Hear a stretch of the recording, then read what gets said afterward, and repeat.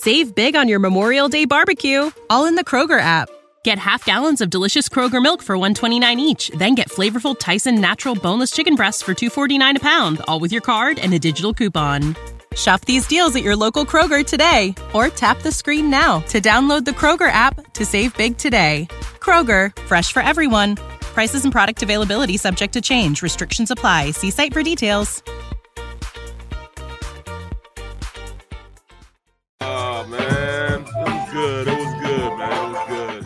Had a All great good, time. man. Middle. Third Brooks, Dan Sileo. Did you like that little comment?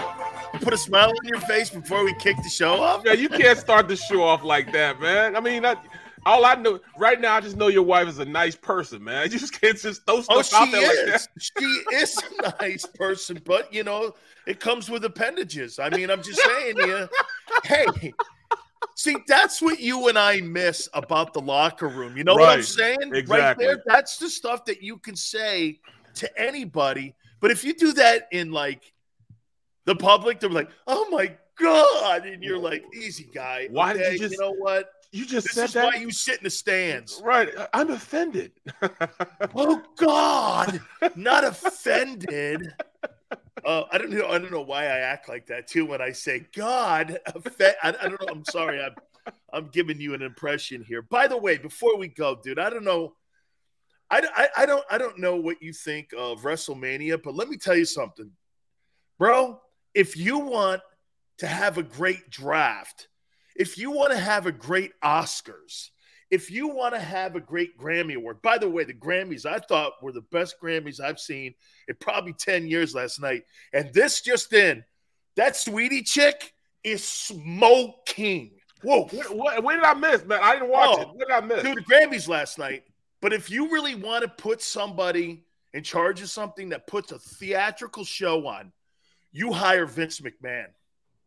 Oh, Dude, that guy knows how to put a show on. That was some show last night that he put on. I mean, look, it's stunt dudes. I get it. Everyone knows it. I was in the game a little bit. He is the best, Barrett, at putting on a theatrical show. There's nobody on the planet who puts a better show on than Vince McMahon. I mean, he creates superheroes, bro. He creates stars, man. That's what he does.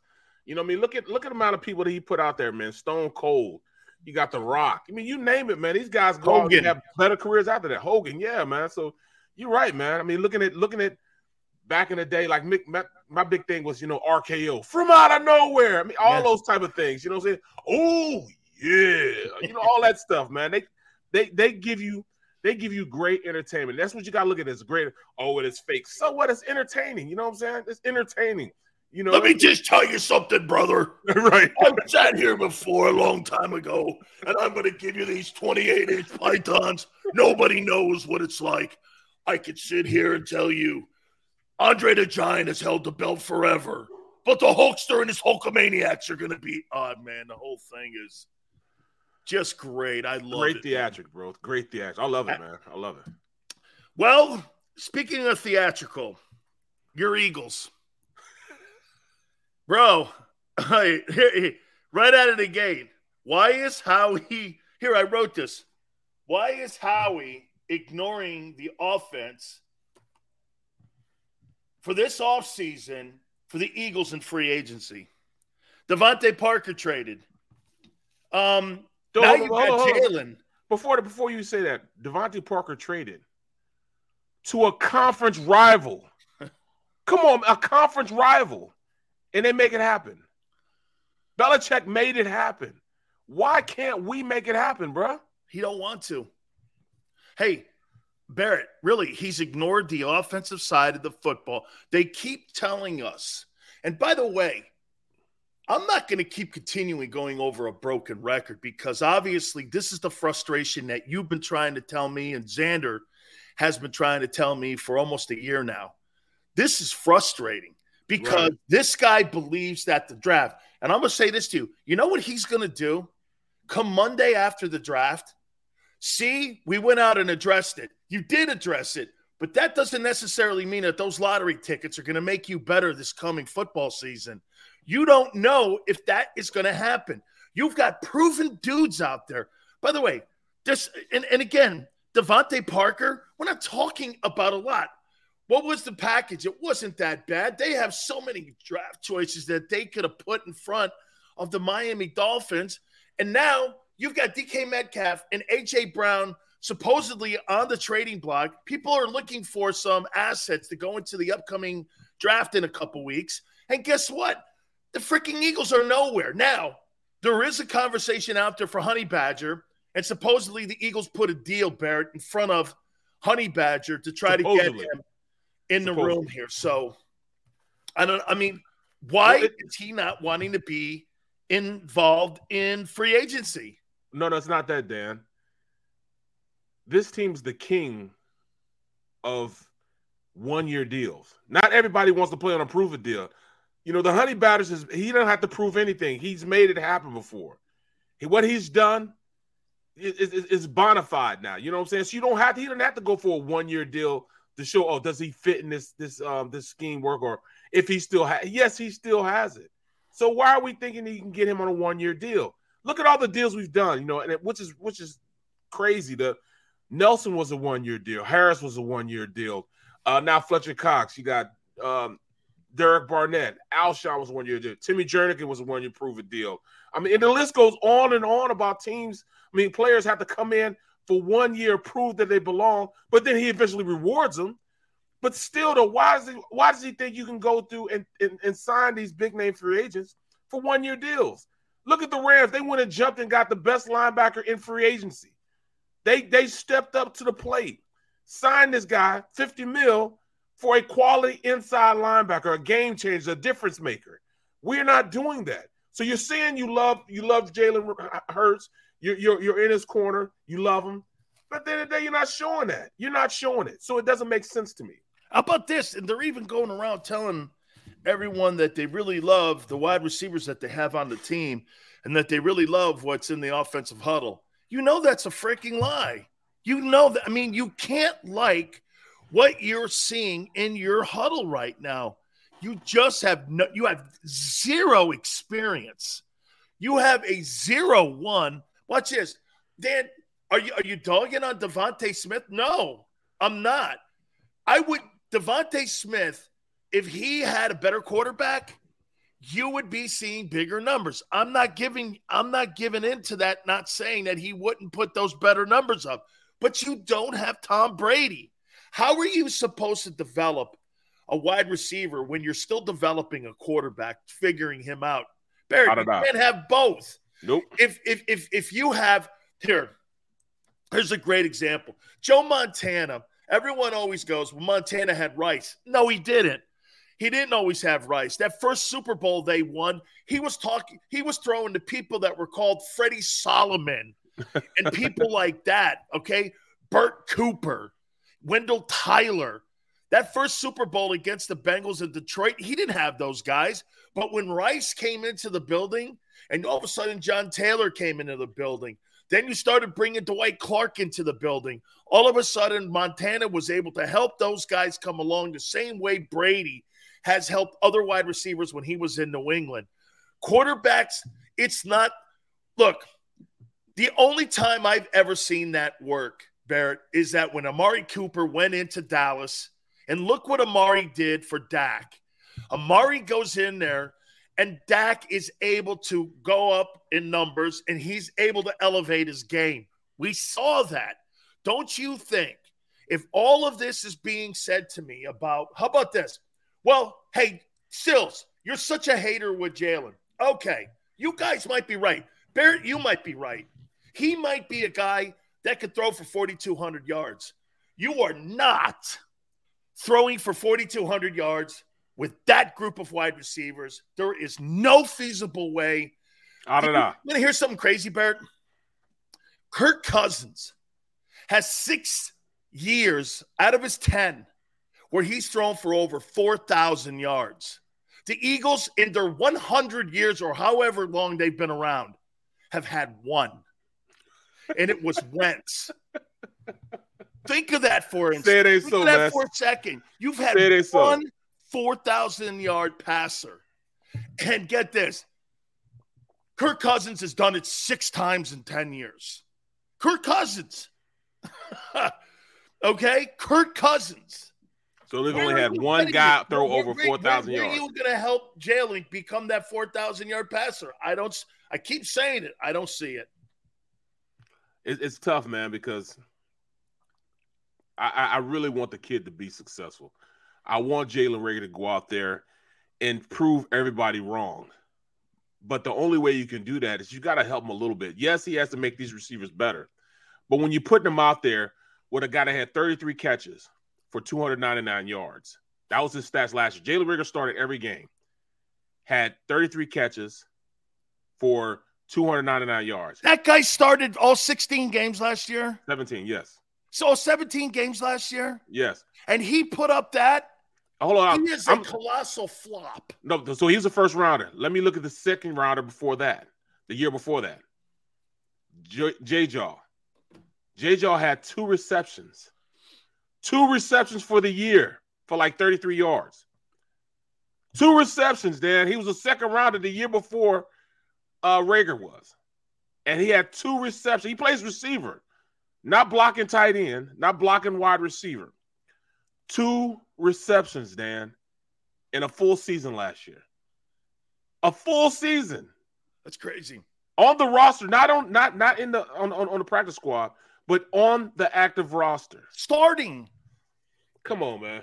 Starting. You know what that would be like? That would be like Barrett starting all 17 games and giving up a sack in every game. Right. And still keeping his starting position or his roster spot next year. If that were you, you would have been fired. Oh, no question about that. Okay. No question. But when you're under 300 yards in 17 games, because you know what Reagor's going to say? Oh, it's Jalen. All right, exactly. It's got to be Jalen, right? That's in his eyes, in his people's eyes, it's the quarterback. And the addition of the new dude. That's, you know what he's saying right now? His people are going like this. And again, if he ever got cut, you know what the narrative would be around him? Hey, well, the quarterback's just not very accurate. And you know what he's going to use as an example? Odell Beckham. Look at Beckham, what happened in Cleveland with me. I didn't get the looks. The guy was hitting me in the back of the head. He couldn't find me. And he's not he can only barely find single coverage. This is not me. This is a scheme thing. The quarterback is not good enough to find me. You know that's how he feels in his heart being on this football team, knowing that, hey, I'm on a rookie deal right now. There's really not too much I could do about it. But if I did get whacked, his people be out there in the open market going, no way.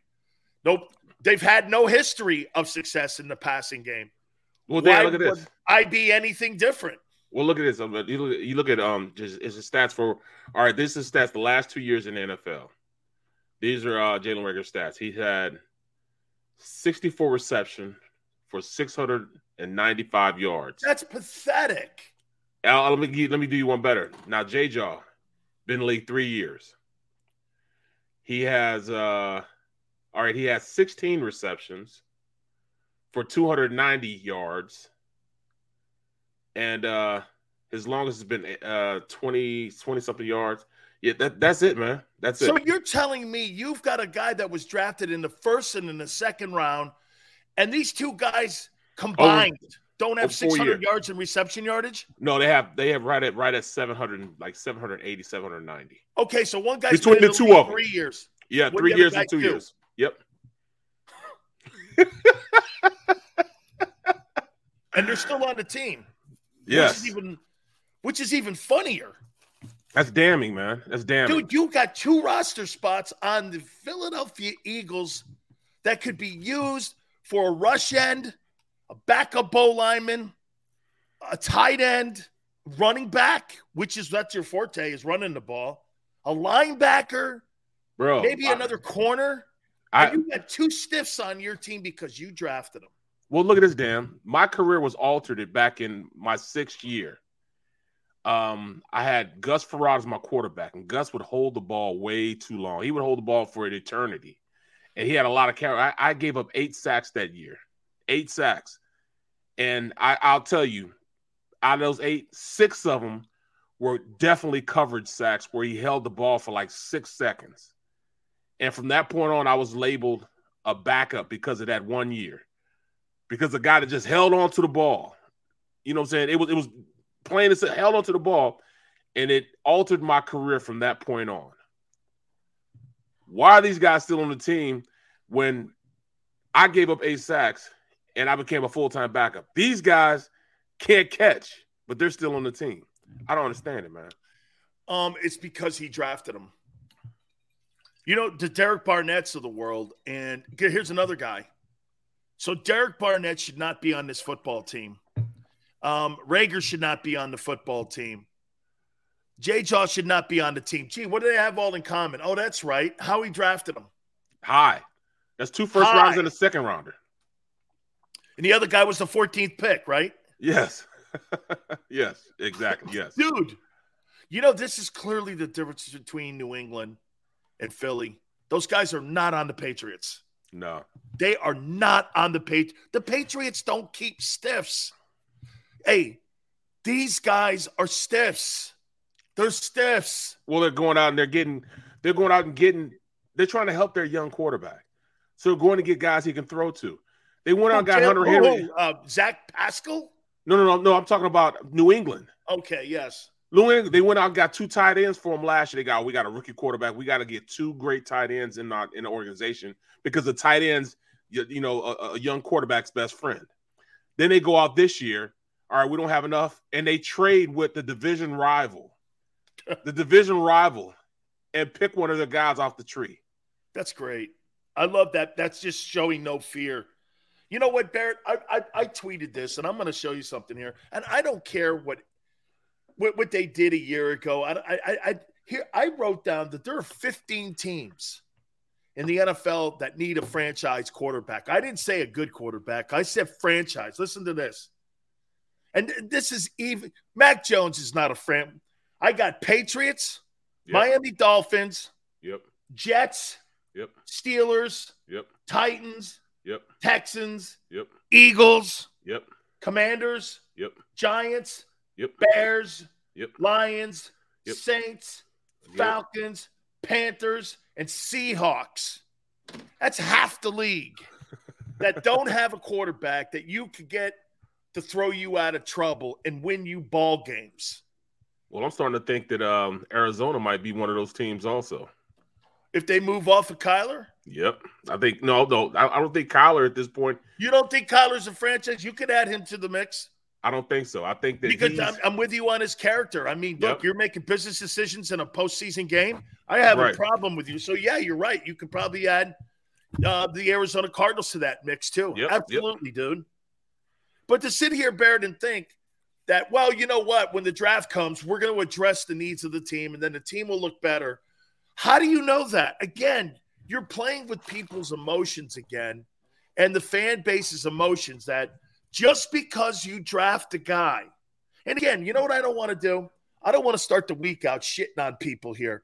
What I want to do, Barrett, is I just want to point out if we are in the room now where we have to have Jalen Hurts as a starting quarterback for the Philadelphia Eagles, what I want to do then is let's help the kid. Let's get the kid some people in here. Let's get what's important, getting a passing game going. Do you know the number one thing that the Philadelphia Eagles have to work on in this offseason is a passing game? Oh, yeah. And they haven't. You don't have to work on that run game, Barrett. They were number 1 in the league. All right, so I was on Birds 365 today. And we were discussing how the Birds don't have a mandatory minicamp. And they're saying they're citing that healthcare issues is the reason why. They don't want to get anybody hurt. They think if they do, that guys will get hurt in these minicamps. I'm like, whoa. So I try to give them from a player's point of view. If you don't have these times together, all right, you don't even have to go out there and practice hard. Just have them in the building, building that camaraderie, that togetherness, that bond. That's where you build these relationships at when you're in the locker room, but they don't want to have it because they're scared somebody get hurt. Somebody might get hurt. And last year and the year before they did it the year before because of COVID. And then last year they did it because, they say that, the head coach, Nick Sirianni, wanted to, build a rapport with the team. You know, like, all right, I'm your boy, I'm your friend, so we're not going to have camp, mandatory mini camp. You guys come in if you want to come in. Didn't they break camp early last year too? Yeah, yeah, yeah. They did. Yeah, they did. Bro, they only have 21 days. Hang on. 21 days of pads. I want you to tell me again that they're not having OTAs because of what? Injuries. They feel as though if they risk injuries if they go out and have mandatory mini camps. Well, that means you're not deep in any positions that you covet, which is your skilled people. Dude, what you have guys. You're not like you're protecting Tyreek Hill or you're protecting DeAndre Hopkins here. Bro, you don't have to, even if they come in, you don't have to practice them. Sit them down. Do you know, Barrett, I could go out in the open market right now and I could find better receivers that are on the street right now than what the Eagles have in their huddle. Yeah, you're right about that. Yep. I go get Julio, put Julio on my team, and then get just a bunch of dudes. Dude, you're not practicing because you're afraid of getting guys hurt. When you're talking OTAs, you're not in full gear. Nope. You're in helmets and shorts. Yep. You're not even in helmets and shells. You're in helmets and shorts, and you're afraid of what? Getting injured. Holy cow. Nick Sirianni works for Transamerica. He must be a health insurance agent. I don't get it, man. Wow. But they said it was a team decision. Decision? Or no, it wasn't. It was a decision. No, it said it was a team decision led by the medical staff, that the medical staff felt as though they weren't as hurt as they were in years prior because they didn't have the load that they had years prior. Hold on. Who, you know what it always bugged me about the team physicians, and I love that today's players go and get second opinions. So let me get that right. So the team physician is paid by who again? Yes, exactly. By the owner. How in the world is that not a conflict of interest to the player's health when you're talking NFLPA, when you're going like this? So wait, this guy can play. Well, I'm going to go get a second opinion on that because, by the way, it's in the owner's best interest to get my ass out there on the field. And if I still feel that I'm injured, see, years past, Barrett, when you didn't make a lot of money, you had to play. And you want to know why the concussion issues were out there all the time, or you played injured, or you did it? Because the players didn't have their contracts guaranteed, and you didn't make any kind of money. Now that they're making money, players are doing this. Hey, screw that. You know what? I'm going to get my doctor. I'm going to have him take a look at it. And, hey, even the Antonio Brown thing, okay? Antonio Brown, you know, he has every right to question the Buccaneers of putting him back on the field because I've always thought that was a conflict of interest. I mean, how can you sit there, see the team doctor? The team doctor goes, hey, you can go. Well, wait a minute here. The guy who's paying my check is pressuring you to put me on the field. Let me go talk. And when you do that, then you're labeled a malcontent because you want to get an outside voice to take a look at your injury. That's how the organizations look at you. So nobody's going to see what you don't have in that building right now. I mean, if you're Lane or if you're Jason, aren't you doing this? We need all the practice we can get. Thank you. That's what I said. You need that off. You need those guys going out there and having a catch. You need those guys going out there and running routes, getting timing down. Working right now, Jalen is in California working out with a quarterback group who's actually, they're saying he's doing damn good right now, and he's going through what he needs to. Yeah, House. So they're saying right now that he's working on the little things like his footwork getting where it's supposed to be at, and then going from the second and third read, not the one, I hate second that. and third read. I hate that. I'm gonna tell you why I hate that. Are his guys with him? No. This isn't Tom. He's not Tom Brady. Well, that might be an indictment on the coaching staff because he doesn't trust him enough to get him to where he needs to go. Oh. So that might be what he's doing. So you think he's looking at it where he needs additional coaching and he needs additional preparation because the team's not prepping him enough to get ready for the upcoming season? Because according to what you're saying, they don't want to do OTAs. You're right. So watch this. Here's what we're looking at then. You're telling me that by the time we get to fall camp, they're not having OTAs. I'm assuming that they'll have a mandatory minicamp. Yep. Okay. You have a mandatory minicamp for a week, right? Or was it 4 days? 3 days? It's usually 3 days. 3 days. You have mandatory minicamp for 3 days. Then you probably have another one, right, prior to camp? There's no mandatory. They're not having a mandatory minicamp. They're not having that. That's what I'm saying. Hold on. It's voluntary camp. So that's what I'm saying. They're not having a mandatory Where the camp. F are you getting the reps from? Well, they're letting them come if they want to come. Oh my God. Yeah. Is this standard around the league? Everybody has an opportunity. Like, for instance, just talking to Jody and they were talking about, well, you're allowed, like right now, the teams that have new coaches can have their players in. They can start their development. Well, the Eagles aren't starting until the end of the month before they bring their guys in. They have the opportunity 2 weeks afterwards, but they're waiting until the end of the month, another week after that, to bring guys in. A week after they could bring people in, they're waiting a week. So you're not practicing. You haven't brought anyone in. And Jalen's getting better? Never happened. Never happened. Do you know that the Patriots and the Seahawks get fined for excessive practices and staying too long? How many times has Carroll been fined? Yep. For having those long practice? He got fined $300,000 in some draft choices. Same thing with the Patriots. Yep. Barrett. You ain't cheating, you ain't trying, bro. They're not trying to get better. Well, at this point, they're saying that, all right, we're good with what we have. We're confident in Jalen can make these guys better.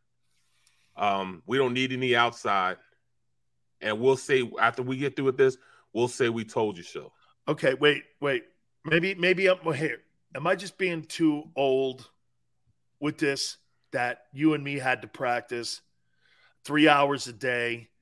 We had all them freaking camps. I mean, Barrett, I thought it was too excessive when I was younger, doing 3 days, for training camp and all that. I thought that was excessive. I did. And we were there for 3 months. Am I just being old man, get off my lawn stuff here when you don't have OTAs? They can't do that anymore, for one. They can't do that anymore. You can show up if you feel like it. You really don't have to. Right. I got to get Jimmy Johnson on, man, because let me tell you this. If he used to do this. It's not a mandatory OTA or minicamp. Right. But guarantee you, he kept score who didn't show. Oh, no question about that. And if as a young player, you think, all right, selective veterans, rookies and selective veterans better be there. Like if you have a C on your jersey, you're not a captain or you're not one of those high dollar guys, you better have your ass there. You know what I'm saying? Getting better, trying to get better. Now, I will say this. Probably 97% of the team will be there. But just because you put mandatory on it, guys are going to think differently? No, they want to get better. They want to get better. Like it or not, it's not really an off season. You have to be trying to prepare your body, get your body out. Without these reps, without these guys practicing together, how are they supposed to build this cohesiveness, this chemistry that you see other teams have? When you can just throw it up in the air and know that Chase is going to run up under it. You know he's going to be there because you've been through all these countless reps and you know where he's going to be. Devontae, he would have been good for the Eagles. Devontae Parker would have been good for the Eagles because he's number one. He's a big guy. He's a receiver that could, have some veteran leadership. That was the biggest reason why I wanted him in the locker room. Not necessarily he's going to blow everything up and he's going to be the end-all cure-all, but he's a veteran presence inside that locker room who's been through some stuff that can help this young quarterback. Let me tell you a little inside stuff about Brady. I know some folks. I I know a lot of folks inside the Bucs organization. So when there's no minicamp or no OTAs, Brady goes over to Tampa Catholic, and he gets Gronk. He gets Mike Evans when Godwin was healthy. All the receivers and all the tight ends and all the running backs would meet there 3 times a week. And Brady's throwing for 2 hours to these guys on their own dime, on their own time. They're getting together doing that. Jalen's in Southern California right now because that's where Tom House's operation is. It's in Southern California. He's not with his guys. You think Jalen Reagor is getting better? Jalen Reagor has the same kind of capacity on wanting to get better as Ben Simmons did. Okay? He doesn't want to get better because he doesn't see it as him being the issue. He sees Jalen and Sirianni as the issue. You know that, Barrett. When a guy has an ego like that, he's looking for excuses instead of looking for the blame of himself. He doesn't see it as him. He sees it as a guy that, without a doubt for him, it's all on him. Okay? No, Xander, I don't think he knows he blows. Because when you're a top-flight athlete like that, you immediately go to this card. Well, it's the other guy. Watch this. Hey, we're getting killed on the line of scrimmage. It ain't me. It's the guy next to me. Okay? We're not getting to the rush. Hey, man, I'm pressuring the quarterback. You all of a sudden start grabbing preservers. Right, Barrett? I mean, watch this. You guys give up 8 sacks in that one game, in that Steeler game. Okay? Man, everyone, hey, you're all boys, but you know what starts happening? That eye in the sky starts focusing on everybody, and you start grabbing a life preserver because end of the day, you're trying to protect that 147 chairs in the room. You got to protect that 47 chair because guess what? They may pull that chair from you. And I'll tell you, in that room with a bunch of alphas like that, man, people are going for your chair all the time. You don't just go, it's me. You don't put it on you like that right away. The time when that happens is when you get cut. Well, you know what? I think more so you have guys that are accountable, man. Like I played with organizations that it was – I've seen some guys – I've seen some finger pointing get when I was under Butch Davis. Even the coaches were pointing fingers. Oh, well, this guy isn't doing it. It's not my fault. I told him what to do. That's the organization he had with Cleveland. When I went to Detroit, it was a little bit of finger pointing, but with another one of your guys, Coach Ross. Bro, what the hell, man? Listen, you know what happens? Bear, you know what happens when you're guys like those guys like Butch and Bobby Ross? When you've experienced tremendous success, it's like the players. You start doing this. Ain't me. It's got to be these guys. Before you know it, you're doing exactly what you're telling your players not to do is point fingers. Right. You start pointing fingers at the players look back at you and go, hey, man, screw you, college boy. What are you talking about, man? You don't know shit about the NFL. That's what happened with Butch, too. Butch had so much success with the Canes and the Cowboys. When he got to Cleveland, he assumed that was his way, was the right way, and he didn't go to you and go, hey, I got to be honest with you. I want to bring my boy in. And they start lying. That's what happens to guys. That's my opinion. Maybe you think it different. I don't know. Well, no, it's exactly that, man. You can't do that, man. See, I was never one to, all right, something happening and something going wrong, I'm going to keep my head down and I'm going to go out there and work harder. That's why you played 12 years. You know what I'm saying? I'm like, if it's not going wrong, I mean, everything's going wrong around me, I'm going to focus on getting my game. I'm going to take care of my intangibles. There's certain things that I can take care of that nobody else can take care of. Number one, I can know how good a shape I'm in, if I'm in great shape or not. So I'm going to make sure I'm in great shape. Number two, I'm going to make sure that I know that playbook inside out. And number three, I'm going to make sure I'm accountable for what I do every single play. I'm going to exhaust myself on every single play. That way they know they put me in there from the last gun that I'm going 100% effort every time I'm on that field. I hate you because you figured it out way sooner than I did. I was a numbnuts. Bro, you Dude, that is such a professional way of playing in the NFL, and it makes me want to bang my head against the floor because that's what stopped me. And that's what I see with a lot of these kids. You see, you know what the great thing about you and me is? You come from the angle of exactly what it took to stay. I come from the angle of exactly what it took not to stay. And I know that. And so that's why we give you the perspective here. Dude, you got to be a pro when you walk into that door before you even get your freaking helmet. You got to start acting like a pro. You are accountable for everything. Instead of looking, well, Bucks suck. Coach hates me. Freaking hated here. I come from a winning program. Come into a loot. Man, none of that had anything to do with playing in the NFL. Right. Nothing. Had nothing to do with that. All right. So Jalen Hurts is now doing some recruiting. I want to hit on this when we come back out of the timeout because I'm getting a lot of comments on my Facebook and also over on my Twitter page at Dan Sileo Show. I want to get your thoughts on the quarterback reaching out to a certain player to try to get a conversation going with Howie. We'll do that. He's Barrett Brooks. I'm Dan Sileo. Back in 3.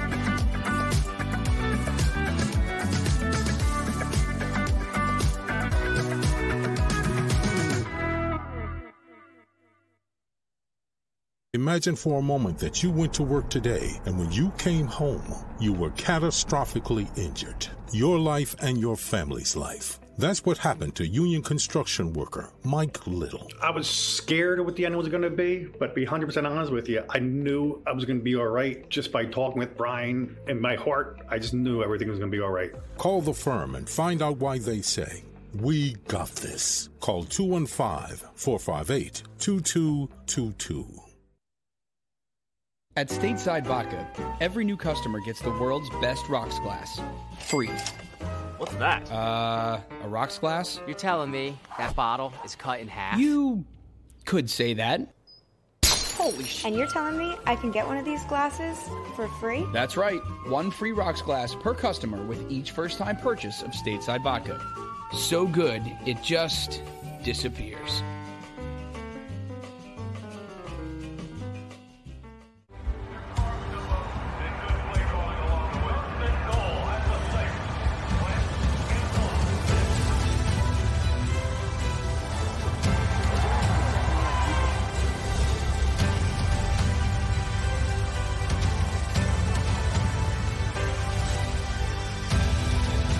Field of life, First Trust Bank is there for you.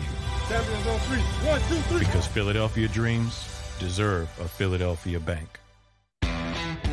Go for the midnight dares. Go for the memories. Go for the view that goes on forever. Go for the bubbles in your bathtub and in your drink. Go to bed whenever you want. Or don't. Go for him. Go for her. Go for the win. Go to Ocean Casino Resort. Book your trip at theoceanac.com.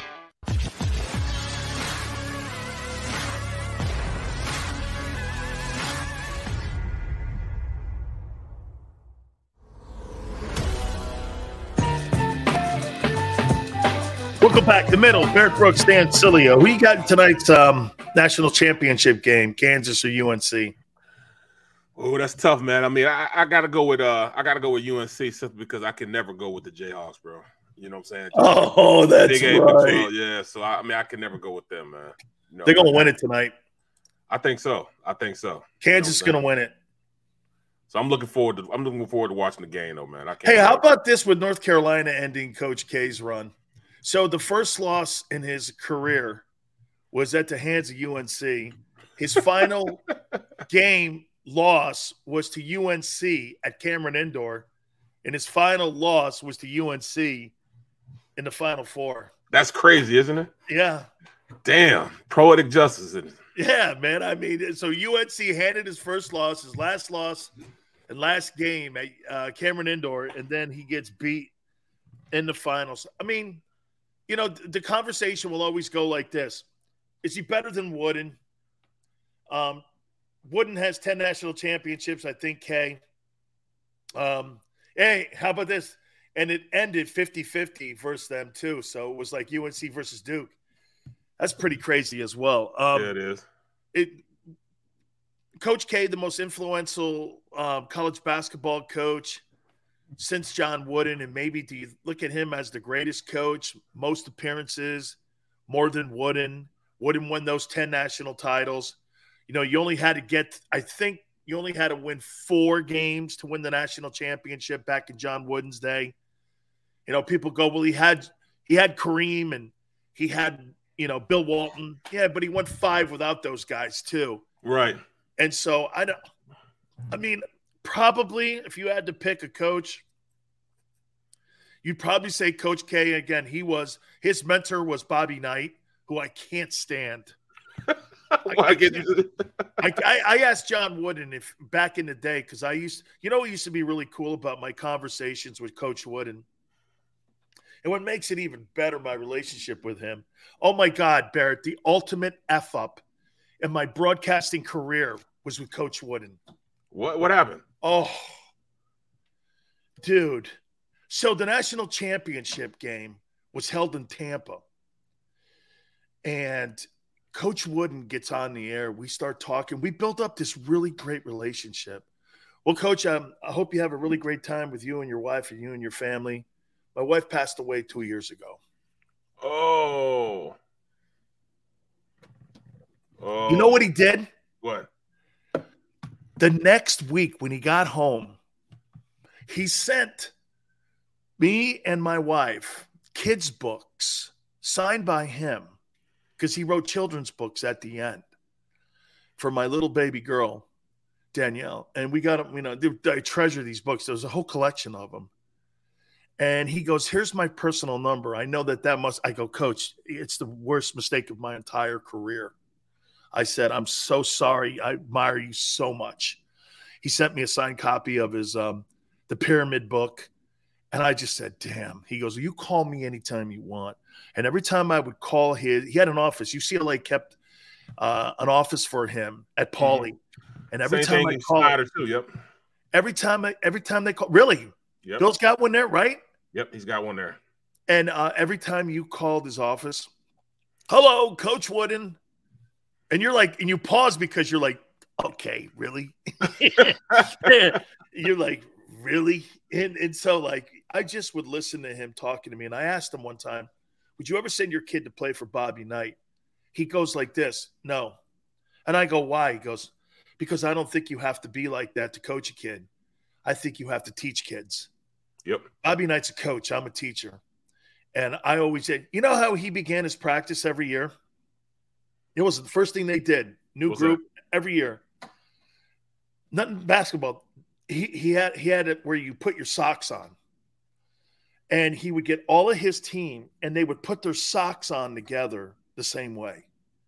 He didn't want you to put one sock on, then your shoe on. He wanted everybody to put their socks on one way. And someone would probably say, well, it's stupid. But actually, when you think about it, it's about fundamentals, doing everything the right way together. And so he wanted you to know that, hey, we're going to do everything together. We're going to eat together. We're going to battle together. We're going to practice together. John Wooden had these cards, Barrett. I saw these cards because I had a chance of being, to sit down with him numerous times. He had these cards. 3:15, we're going to do pick and roll drill. 3:45, we'll do our shuttle drills. 4:30, and you know what he did? He had those same cards, whether it be versus Washington in the first game of the season or versus Kentucky at the end of the year. He never deviated off that stuff. When everybody showed up, they knew exactly what was expected of him. He never hollered. He never raised his voice. You couldn't have long hair. And this was during the time of the 60s. And he had people like Jabbar on his team who were like very, involved in community activism. And all through that time, they still won national titles. So Coach, to me, He's my favorite coach. One of my favorite coaches of all time is John Wooden. Well, Dan, it just goes back to what we were talking about at the beginning of the show. You look at the Eagles and them not going into have a mandatory mini camp, or those guys not made to come in. I mean, that's where you build that team building. You know what I'm saying? Well, I'm not in the locker room. I'm just going by what I know and what was tested through me, what I had to do. All I did was play 12 years and win a Super Bowl. So what do I know? What do I know? But I just know if it was my team, I would try to maximize every point, every time I could get. And it has nothing – it won't always have anything to do with physical aspect of it. But it might just be the emotional attachments that I create if I have guys around. The more time you spend in the building, the more time you're around each other, the more time you get to know everybody. You know what I'm saying? I know there's a time that, all right, you want to get rid. I give them that time. But to start off, I got to get this foundation laid down first. That means they only get a week before they're practicing until the rookies come in. The rookies come in a week later. You could have up to 2.5 weeks of time with the veterans already before the rookies even get there. Barrett, you know this already now, what you just said. You hear what he just said? The Eagles are not a close team. Because here, every successful team that you've been on, would you say that you were close and you guys, you didn't have to go out to dinner every night, but would you say that those teams had a special bond with each other, especially your Super Bowl team? Would you say that there was a special bond with that team? There's no question about that. I mean, the guys were always around. When we went out together. We went to go eat. I mean, the entire team. And it wasn't just the cliques, you know what I'm saying? Sometimes, of course, the offensive line has their clique. They're going to go out together. We're going to go out to eat together. But everybody would go out. The quarterback is hanging out with the defensive backs and the linebackers and offensive linemen with I mean, even so far as Jeff Reed, our kicker, we even went out with him. You know what I'm saying? Guys were so tight. I told guys before, we would be out in practice, and we would be going so hard in practice that the head coach would have to tell us, hey, you guys, chill out, or we taking it in. And one time, we're going out there, we're bumping it, we're hitting each other hard. He said, guys, I can't risk it. You guys are going to get hurt. Take it to the house, take it in. So everybody walked in. 10 minutes after we walked in, the entire team went right back outside, and we started practicing. Then the coaches came out, to finish practice up. That's the type of camaraderie and tightness we had. And that year is the year we went to the Super Bowl. You know what I'm saying? The year we won the Super Bowl. How about this? And I use my Hall of Fame coach because one thing I can tell you about my coach versus any other coach that has played or coached in college or coached in the pros, the one thing my coach has done, he's built championships at the college level and he's built Super Bowl champions at the NFL level. That's the one thing that I can say about Jimmy Johnson is that Jimmy was a Hall of Famer at both levels. Yeah. Nick Saban failed. Yep. Jimmy won 2 and was responsible for 3 Super Bowls. Think of that for a minute. And right. National championship in college. And you know what he would do sometimes? Because, he would see that he would be working our asses off, either with the Cowboys or with the Canes. You know what he would do? We would stop. The next day you'd see something, meet you all at the beach. We have a game of volleyball, and we're sitting there for 2 hours playing volleyball there on South Beach. We're out there, just the whole team, playing volleyball. Set up 3 nets. We're out there playing. Sometimes it's positions versus positions, O-line versus D-line. Sometimes it's the offense versus the defense. We would play a game out there. And get this, back in the day, too. You have food out there. You have drinks out there. It's all fun. You're sitting out there, and then the next day, your ass is back to the grind again. But you know what it was? It was building a bondness together that you had with each other, knowing, hey, look, man, if you guys work your asses off, you work so hard, I'm going to reward you also to know this, that you're going to be – sometimes we'd go to a movie. Sometimes we would go and we would go on a boat trip. He would stop practice. We went on a fishing trip. Now we did the same thing. We went on a fishing trip, We do all these things together.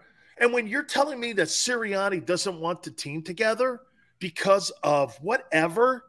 How about this then? Why don't you guys play a game of bridge? Why don't you guys play a game of hopscotch? Why don't you guys play a game of darts? Do something together then that doesn't have to be physical. Nobody said, Nick, that you had to bring your team together and go out there and get anybody hurt. If you feel that way, you said it, man. The team bonding, okay, in the offseason is how you formulate your identity of your football team, Barrett. Right. Now, see, that's the info, Stephen Bassetti. No information there. Well, hey, I guess you've been in the locker room. You've been in a Super Bowl locker room. I guess you've understood what to go out there and have two-a-days and everything else. See, this is the information you're not getting from everybody. This is information that team building is involved with. Now, I'm not in that locker room, but I know a lot of people in that locker room. There's a lot of people I talk to in that locker room. So when you say there's not a lot of information here, there is information here. But wait a minute, Barrett. That's why he's in the stands. Right. Okay? It's okay because you know why? Most fans think it's about kissing cheerleaders and cashing paychecks. This team, from what you're telling me, you're not having OTAs and you can show up when you feel like it. You're not a close team. The offensive line, you know what's funny? I just realized this. Tell me if you disagree, Barrett. Isn't it funny that the most cohesive group on the Eagles is the O-line, and it's the most productive group in the Eagle locker room? Yep. They were number one, and they're a close-knit group, would you say? Yep, absolutely. The rest of that team is not. And that's why the Eagles are one-dimensional. You think those wide receivers, when you got a quarterback halfway 3,000 miles across the country, working out with Tom House, and the rest of your guys are, I don't know, eating cheese doodles or something. I don't know what they're doing. You don't even have Gardner Minshew thrown to them. Well, look at this. How could that be? How could that be a close team? Well, it's just like this. Same thing and make you laugh, make you cry. I'll give you both of it. When you're a tight-knit team like that, just a tight-knit team, you do everything together inside the locker room. But we also used to get in trouble together also. You know what I'm saying? Like, like I said, it's a double-edged sword. When we were doing dirt, we did dirt together. When we were out there practicing hard, we practiced hard together. You know what I'm saying? That's why you saw a lot of guys. If you saw guys get in trouble, it was a group of them getting in trouble, not just individuals, because we didn't have a lot of individuals on our team. One went down, we all went down. So when you say, there's not information there, you got to pick through the information. You got to know what's going on. I've been in locker rooms before, and I'm also friends with guys in that locker room. I talk to guys all day, every day about, what's going on, how things are going. I just don't say a lot of it because there's certain stuff that's in a locker room that needs to stay sacred in a locker room. See, man, you're killing me because these guys are just getting under your skin for a reason. Now you sound like Xander and me. Xander going, "Hey man, Ben Simmons, he really gets under your skin, doesn't he?" Yeah, well, no, Ben Simmons doesn't because I heard in Brooklyn, Barrett, that they got a picture of Ben Simmons' face on a milk carton and they're passing it around. Have you seen this guy? Ben Simmons' face, clear. You know what I would do? I hear he filed a grievance against the Sixers. If I was the Nets, I'd file a grievance against his ass for not showing up. Dude, you talk about being a worm. I got one question before we get to the A.J. Brown and the DK Metcalf. There's only 3 players to gain 16,000 or more yards rushing. Do you know who they are? 3 players. Barry, it's Emmett, and Frank Gore. It's Emmett, Walter Payton, and Gore. Sanders is 4th. Frank Gore is 3rd all-time in NFL rushing with 16,000. Walter Payton is 2nd with 16,726. And Emmett is 1st with 18,355. Gore has more rushing yards than Barry Sanders, Adrian Peterson, LaDainian Tomlinson, Jerome Bettis, Eric Dickerson, Tony Dorsett, Jim Brown, Edgerrin James, Marcus Allen, and Franco Harris. You think he's a Hall of Famer? Not a first ballot. It'll be later. It'll almost be like Harold Carmichael. It'll be later on down the line. 16,000 rushing yards. Yeah, but he'll get third. He'll get his just due later on. It'll be just like Harold Carmichael. He might get it when he's old and, can't really reap the benefits of it. But, his numbers dictate that he is. His numbers are saying, yes, you have to put him up there with the great backs because, he's third most in But he's never been, Barrett. Watch this. When I think of the elite backs in NFL history, his name doesn't jump out at me, and I go, man, this guy's better than Jim Brown. You know what I mean? This guy's better than Barrett. He's third, and he played 20 years. It's a longevity deal, and you and me know longevity is also a part of an evaluation. You play that long at that position, man. 20 years at the running back position is unheard of. Unheard of, you know what I'm saying? But consistently getting around he for probably 5-6 years in a row, he was averaging 1,000 yards a year. Frank was one of those guys that's time tested, just a battle ram. A battle ram, and he stayed healthy for the most part. He couldn't at Miami. He's signing a one-day contract today with the 49ers, and he's going to retire. He's get this, he's the 49ers all-time leading rusher. I can believe that. And get this, he was in the same backfield on that 0-1 Miami National Championship team with Willis McGahee, Clinton Portis. Ridiculous. Davenport. Davenport, too. Najee Davenport was also – yeah, Najee. Yeah, I played with Najee in Green Bay. Did you play with Najee? Yep, in Green Bay. Yep, Did you like him? Yeah, he was good. He was cool. I played with Porter weird also. Dude. Yeah, he's a little weird. Very weird. I played with Porter also. Oh, okay. Portis. His name Clinton Portis. His name Clinton. Yeah, Portis. Did Clinton in his outfits? Yeah. That's before he became that dude. You know what I'm saying? This is when he was in Denver. We were in camp together. Denver. Clinton was, it was his rookie year. He was just trying to be quiet and, and go about his game. And that's when they were running off those 1,000-yard backs. It didn't matter who they put in the backfield, you know what I'm saying? He would run off. He would have 1,000-yard from Anderson to Mike Anderson was like some battle ram for them, and I never heard of the guy. Bro, he went to the youth, but he was a Marine. He actually went to the Marines, was a Marine, then went back to school, and then got drafted. This guy used to have put it like this. He was an old school dude, man. Even though he was young, he had a convertible vet. And just before we go to practice, he'd go out, 15 minutes before we went to practice. He'd go out and smoke a Black and Mild. And him and Alex, so he come out, Alex, this is for you, Alex. Alex Gibbs, the offensive line coach. He then he put it out and go practice. I'm like, how the hell do you do that? I can't even breathe up there anyways. But he smokes a Black and Mild before practice and goes and practices. I said, man, that's an old school dude, man. Oh, no doubt, man. And some of them guys, old school. You know what I just thought about for a second here? You know what? This is another example of Nick Sirianni not having control of his football team. When you're not able to have mandatory camps and you're not able to have structure that you want in the building because Howie runs the structure. You see, Howie runs the team like the front office, compartmentalized. And he just assumes, think about Barrett, it's clear now. The reason why you don't have all these practices and how he's protecting his guys instead of Nick's guys, this is the prime example of it here. A head coach with any kind of autonomy in his locker room, you're going to get your ass out there and practice as much as I legally can, according to the NFL Players Association. I'm going to have you out there to the last second.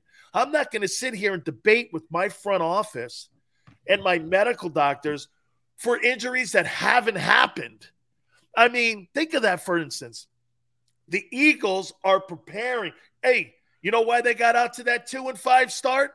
It was that shitty preparation that they didn't have this past offseason. Yep. When you're canceling two-a-days and practices and shit like that and calling camp, you want to know why you got out to a 2-5 start? You didn't know anything about your huddle. You don't have the reps. That's why he didn't know anything about his team last year, Barrett. He didn't know anything about his team because they hadn't practiced OTAs, mini camps, doing all the bonding and finding out who this and that guy is or that. They're clueless on it. And the only group that has their shit together in the building is the O-line. That's why that team, you could sit there all you want from the stands and go, this team's close. No, this is where you get in trouble here. This is not the 2017 Eagles. Okay? This is not. This football team is not close like that football team is, and I will hold to that because just the way, Barrett, that they run their offseason tells me all I need to know. Am I wrong? I mean, it can give you definitely an accurate barometer on, how you read what this team is where they are in their development on which way this team is going. You know what I mean? And the reason why, the offensive line is close because of Stoutland. Stoutland has a way of doing things. And because he does those things that way, he has guys like Kelsey. He has guys like Lane Johnson who are going to Lane Johnson will fly all the guys down to Texas, and all those guys will be working out together. All of them be working out together. They have a big man's camp that they bring all of the guys down, and they work out together all the time. That's where they get it. That's why you look at the tackles. All the tackles set the same. Look at the guards. All the guards set the same. Everybody has the same functional mobility as far as, what their techniques are, because those guys work so much together. Now, I've been a part of teams where, all right, the Steeler team. Yeah, we had great guys. Alan Faneca there. We had Russ Grimm as our coach. Russ Grimm was one of those coaches say, all right, just get the job done. Original hog. Yeah, he was one of the original hog. Just get the job done. Stoutland approaches things a little different. Stoutland's like, all right, guys, you got to do it this way. You got to do it this way. And he teaches these guys their technique. And that's why they're so good, because everybody plays the same. They have the same exact set. They jump the set every single time. All of them play almost like they look like Jason Peters out there. And that's the way he coaches those guys. It's funny. Dwayne asked if I'm an Eagle fan. You know what I've become a fan of? I've become a fan of Eagle fans. Yeah, right. I'm not so sure how the team's being run if I'm a fan of it. But I'm a fan of the fans that have so much passion and knowledge on the team. That's so if you're asking me, I become a fan of you. Even if you disagree with us, I become a fan of you guys because I love passionate fans. Look, you don't have to agree with us at all, okay? You can have your own opinion. You've been around the team longer than I have. But what I've come to love over the last year is how passionate the fans are. And I'm just telling you, and Barrett's giving you a perspective that, hey, if you're not practicing and doing reps, why do you think coaches have us do one play 17 times in a row? Exactly. Until you get it right. It's not because they want to run 17 plays in a row. They want you to understand that, hey, it's got to be perfect. We're looking for perfection. Every play, your chin strap, it's your chin strap being snapped. You and me hate that. But it's all about the John Wooden thing. Everybody's chin strap is on. Everybody's mouthpiece is in. Everybody's doing the same thing together. We're all in this together. It keeps everybody's expectations the same, number one. But also, number two, it builds muscle memory. You don't even think about it. It becomes unconscious. Save big on your Memorial Day barbecue, all in the Kroger app. Get half gallons of delicious Kroger milk for $1.29 each. Then get flavorful Tyson natural boneless chicken breasts for $2.49 a pound, all with your card and a digital coupon. Shop these deals at your local Kroger today, or tap the screen now to download the Kroger app to save big today. Kroger, fresh for everyone. Prices and product availability subject to change. Restrictions apply. See site for details. Conscious, and when you can do that, when you can play like that, you're not thinking. You're out there executing. You know what I'm saying? You know exactly, because if you're thinking too much, it slows you down. If you're reactionary, you just do it because it's what you've become, and instead of what you're becoming. If it's already what you've become, then you're just doing it naturally. Then you don't have to think about it. Then you can play a lot faster. So that's why people understand you can call a run play. You can call 15 slant. That's a simple inside zone run play. You can call that and run that one play 10 different ways, depending on where the tackles lined up, the defensive tackles line up, where the nose guards line up, where the linebacker is, where the ends are. I mean, these guys can move over 2 inches, and it totally changes the blocking scheme on how you play that play. You have to know those things. You have to run those things in order to get an accurate assessment of what that is. How can you do it if you're not on the field practicing it, where you're not seeing it up front and close and personal? It's hard for you to get that if you have to, because it becomes something new to you every time you run the play.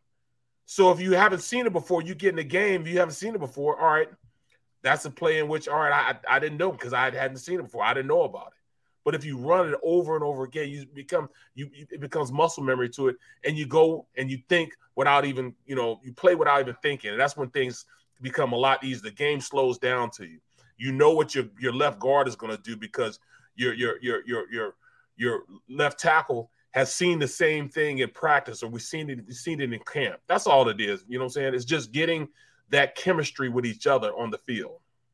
Guy with the Super Bowl ring knows what he's talking about. That guy over there is Barrett Brooks. I'm Dan Sileo. We're reset for hour number 2, the middle, back in 3.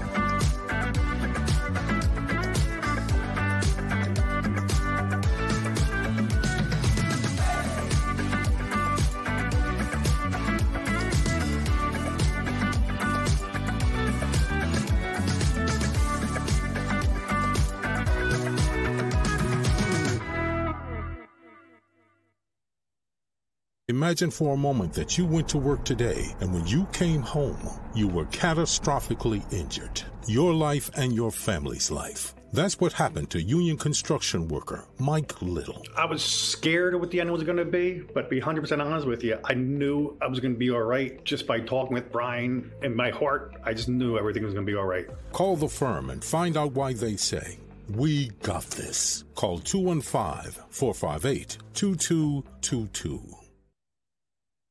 At Stateside Vodka, every new customer gets the world's best rocks glass, free.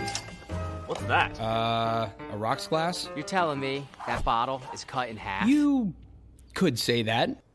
Holy shit. And you're telling me I can get one of these glasses for free? That's right. 1 free rocks glass per customer with each first-time purchase of Stateside Vodka. So good, it just disappears.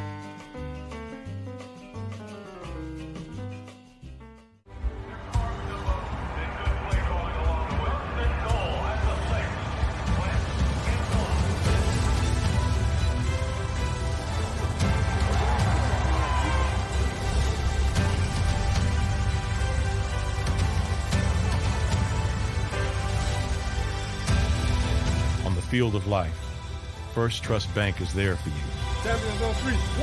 Because Philadelphia dreams deserve a Philadelphia bank. Go for the midnight dares. Go for the memories. Go for the view that goes on forever. Go for the bubbles in your bathtub and in your drink. Go to bed whenever you want. Or don't. Go for him. Go for her.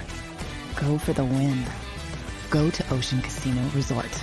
Book your trip at theoceanac.com.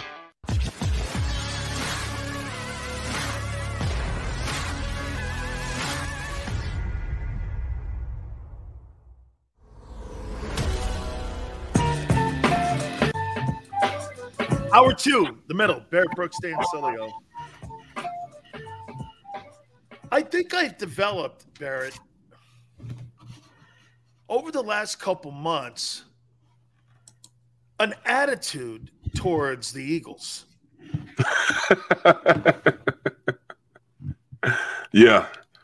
I really do, because I feel I'm repeating myself over and over again. And that becomes a little frustrating to me. And maybe, again, I'm in the beginning stages. You know how they say of depression, I'm in the beginning stages where you first have to identify it, then you have to deal with it. Then you get – I think I'm in the pissed off stage now, because maybe I'm saying things that you guys already know. And when you're watching it for the first time, Well, we're not going to have practice. You're not going to have practice. You're not going to add anybody to the team, but you're going to tell me that the team got better. How again? And then you're going to go out with bullshit yourself around the room. And I can't believe that because people want accessibility to the team, they buy into that and bite into that. I'm like, hey, Barrett, maybe this is one of the reasons why I'm no longer on radio. Is because I can't, I really, it bugs me. And my wife tells me all the time, congratulations, you're right. But you got fired again. And I'm like, okay, maybe I should just stop because I look at it and I'm like, so the fundamental thing on what makes a football team great is how much practice those Patriot teams, or how about this? You were at another gold standard team, the Steelers, on how they operated and did business. Okay? Really, if you think about it, what Belichick did and the Steelers do, those are the two gold standard franchises in the NFL today on how to build a successful franchise. Do you not agree? Yep, exactly. Okay. Well, if those guys are doing things completely opposite of what the Eagles are doing, how am I to believe? Oh, I know why. Because of the 17 title. That's right. Right? The 2017 title, once again, clouds the issue because you can always turn around and go like this.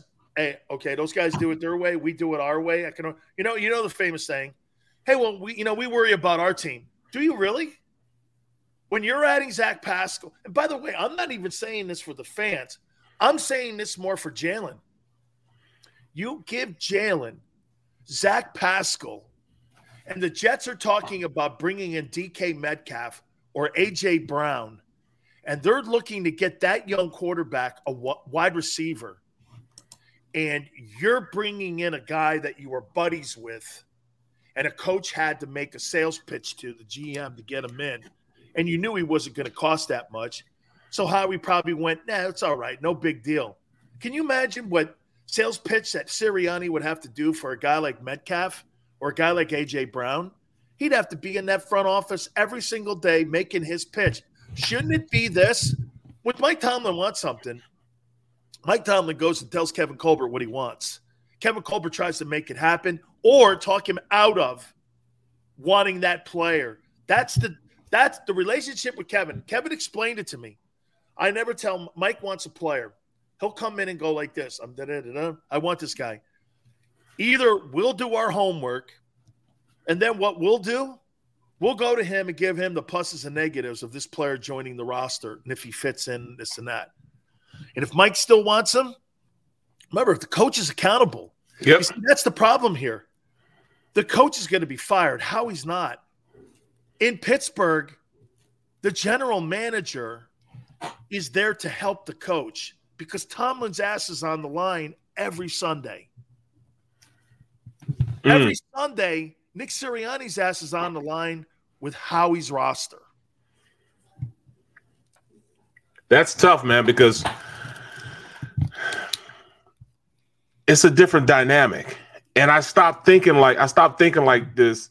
I stopped thinking like what a head coach's decision is as far as it pertains to players in this organization is different than every other organization because, like I said, Howie has more juice than anybody in the organization. And what he says goes. Wouldn't you think the director of personnel has second? Yeah. So yeah. Sirianni's third on the food chain. Sirianni is, I don't know if he's second. I mean, I don't know if he's third. Yeah, well, I mean, I guess he would be third. Yeah, he's third. Because you got to go. Well, he may be fourth because of course, the owner's number one, Howie's number two, the director of player personnel is three, and then you go to the head coach. So when you have your year-end review, like we all do, when Sirianni sits in front of the owner, you've got the GM and the player personnel director in the room with you, talking about the direction of the team instead of just the head coach and the owner talking about the team. Because Howie's not going to let him just stand in there with the owner. Yep. And talk shit on his players. Well, Dan, you got to look at this. They don't wait till the end of the year. They're going to meet with him every. That is once unbelievably absurd. Once a week, he has to sit down with the leaders in the organization. There's no clarity in that building. Barrett, there's no clarity in that building. No, there's plenty of clarity. The clarity is I'm telling you what to do. So we have a focused decision, and this is the way we're going. This is the path we're going. This is the path Howie Roseman's put into place. Now it's up to Nick Sirianni to execute that plan that's been given to him. Almost an impossible task when you're taking someone else's team. Because you don't know how your offense, how your defense, how your special teams can be built around some guys you put in there, guys that I wouldn't necessarily put in that position. You now have to take and use those guys in a manner which works. And it's not exactly what you wanted and how you want it to work, but you have to make it work. If I can go out and pick my own groceries, I can cook a fabulous dinner. But if I'm taking your groceries, I got to make something happen with what you give me. Okay. Well, then here, is this wasted conversation? DK Metcalf and AJ Brown, are we just are we just spinning our heels here, just wishful thinking? If you notice, I'm not talking about going to get. I don't say anything about going to get DK Metcalf. I'm not. You notice I don't even get into that. I'm not going to get into that because I know we're not going to get DK. Waste of time. Yeah. I mean, it'd be wasted. The precious air we're breathing right now because we're not going to do that. This organization doesn't do things like that. That's a game-changing decision. When you're taking away a first-rounder for a player that's not a quarterback, I don't know if Howie would necessarily do that, especially with the quarterback that he has right now. And the people in the huddle. But I think that if you go out and get a guy like DK, it would help that quarterback because now you open up to a more forgiving passing game. Okay, you do me a favor. Let's play a game. Howie. He drafted you, correct? Who, Howie? No. I didn't know. What's his name drafted me? Joe Banner? Joe Banner, yeah. Joe Banner. Okay, but you played under him in the building, right? Yeah, a little bit, I think. Okay, I'm going to ask you a question here, and I'm going to play Nick Sirianni here. And you tell me, hey, Jalen's really working hard. He's working with Brady's guy, Tom House. I wish he was here, but albeit he's working on techniques and fundamentals. Okay, it's great. It looks like Seattle has DK on the blocks, and Tennessee is listening to the Jets right now. What's our place in this? Do you think that we could maybe get into a conversation where we could bring one of those guys in? I'd like to see a more experienced wide receiver in our group. I'm trying to make a sales pitch here because I guess that's the way it's set up, and that's how Frank told me how I have to approach Howie when it comes to adding personnel to my roster. So I'm taking off of what I've heard from Frank so that I can make this pitch. Because if I was a true head coach, I would just be like this. I want one of those two guys. Yep. But since I have to, and how I got the job, I know that I have to walk in there treading a little bit of ice here and going about, trying to add someone. Where are we in the conversation to potentially get one of these guys? Or are we going to just really just throw everything into the draft? Where are we here, Howie? That's exactly what you have to do. You have to pitch it because he's not going to go get a guy that he doesn't feel that he didn't make the proper, put the proper training in as far as him seeing and it's got to make the eye test to him also. So he'd rather keep J-Jaw and Rager on the bench, on the starting lineup or in the roster, instead of improving the roster. Hold on. Doesn't look to me, Barrett, the GM doesn't look to me to improve on his mistakes. Dan, I don't have to answer that question because the question's already been answered. You saw the roster last year. Did J-Jar improve from what he did last year? All right, so I mean, I'm not even gonna talk about. I'm not gonna talk about. No, you're right. It's a waste of time. Yeah, I mean, I'm not going to talk about Jalen Reagor. He's going to be here. He's a first round pick. He's going to be here. Period. Man, can I tell you why? J-Shaw should be out there because receiver with only 2 catches for 36 yards. We shouldn't even be talking about this guy on a rock. And did you see what he did? Remember, he said, did you see what he did in practice? He's going to turn the corner. You see what he did in practice? He went up and high pointed the ball and blocked the guy out like he was Joel Embiid. He kind of referenced him being a Joel Embiid type of catch because he blocked out the DB in practice to catch a bomb. What? Did he do it in the game? Has he come close to doing it in the game? How many times did he get talking?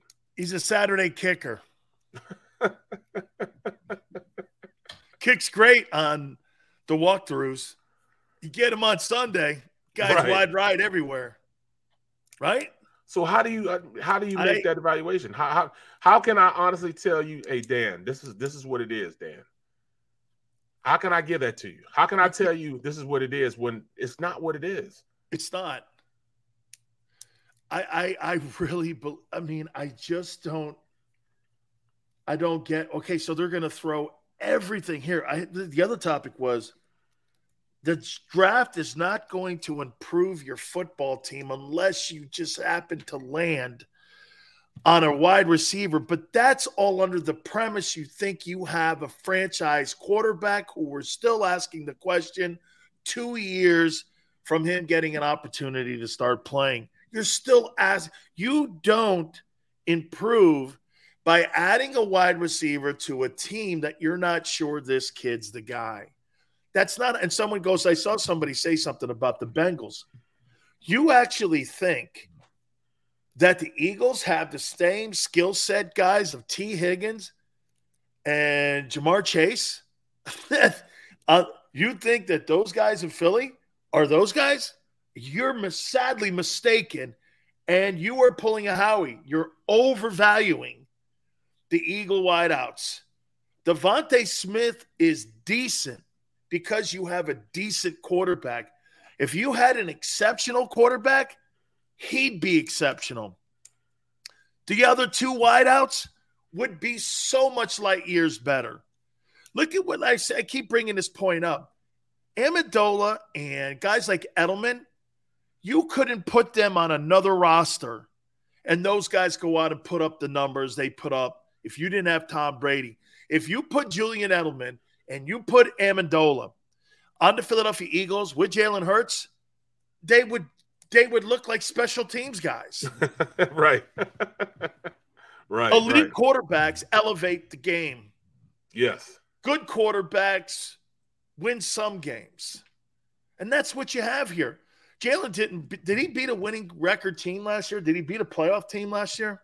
No, he didn't, but I'll say this, though. And I keep telling you this, and I keep saying it to you, and I honestly, truly believe this in my heart of hearts that you're going to see a much more improved Jalen Hurts going into next season. He will check a lot of those questions. He'll check the boxes of a lot of those questions we're having right now. But is that still enough? And that's, I think that's where you're coming from. Is that still enough? Is a good quarterback good enough to make guys around him better? We'll have to see. Because I believe that, Hurts is not going to be the same Hurts. He will not stay stagnant. He's going into his 3rd year. He will not stay stagnant. He'll be a lot better than he was last year. Okay, so then let me ask you this then fundamentally on how you're going to approach the offense then this year. Maybe that's a different angle here. So last year, they were a one-dimensional football team and ran the ball to the point where they were the number 1, which, by the way, is a phenomenal stat you're the number 1 rushing offense in the NFL. That's gold watch stuff where you guys get all watches for doing that because you're beating people up. I get it. And some would say, well, you didn't beat – and well, you still took apart the Saints. And they were the number 1 rush defense in the NFL going into that week, and you put 248 on them. So, I mean, that was a really great performance. The Denver one, going up to all that, great. I get it. So then you hear that the owner, Laurie, wants to have a prolific passing attack, and he wants to see this passing game improve. Okay, so are you going to sacrifice then part of the run game to try to improve the passing game? Are you going to then do this? Instead of running the ball, Barrett, 38 times, which to me, that's what that football team needs right now. You need to continue to run the ball because when that guy throws for a lot, he's not accurate, but you're saying he's going to get better. Okay. To get him better then, the Eagles have to throw more. Well, am I right? You can't throw less. First of all, I'm going to let you know this. They're going to throw the ball starting out next year. To start the year out, the first 4 games, it's going to be a pass-happy offense. Then they'll be 0-4. I'm just being honest. I just from knowing this organization, they're still going to try to go back to being a passing offense because that's where the owner wants to be. That's where Howie wants to be. He wants you're going to go away from your identity and what you do best. Yes.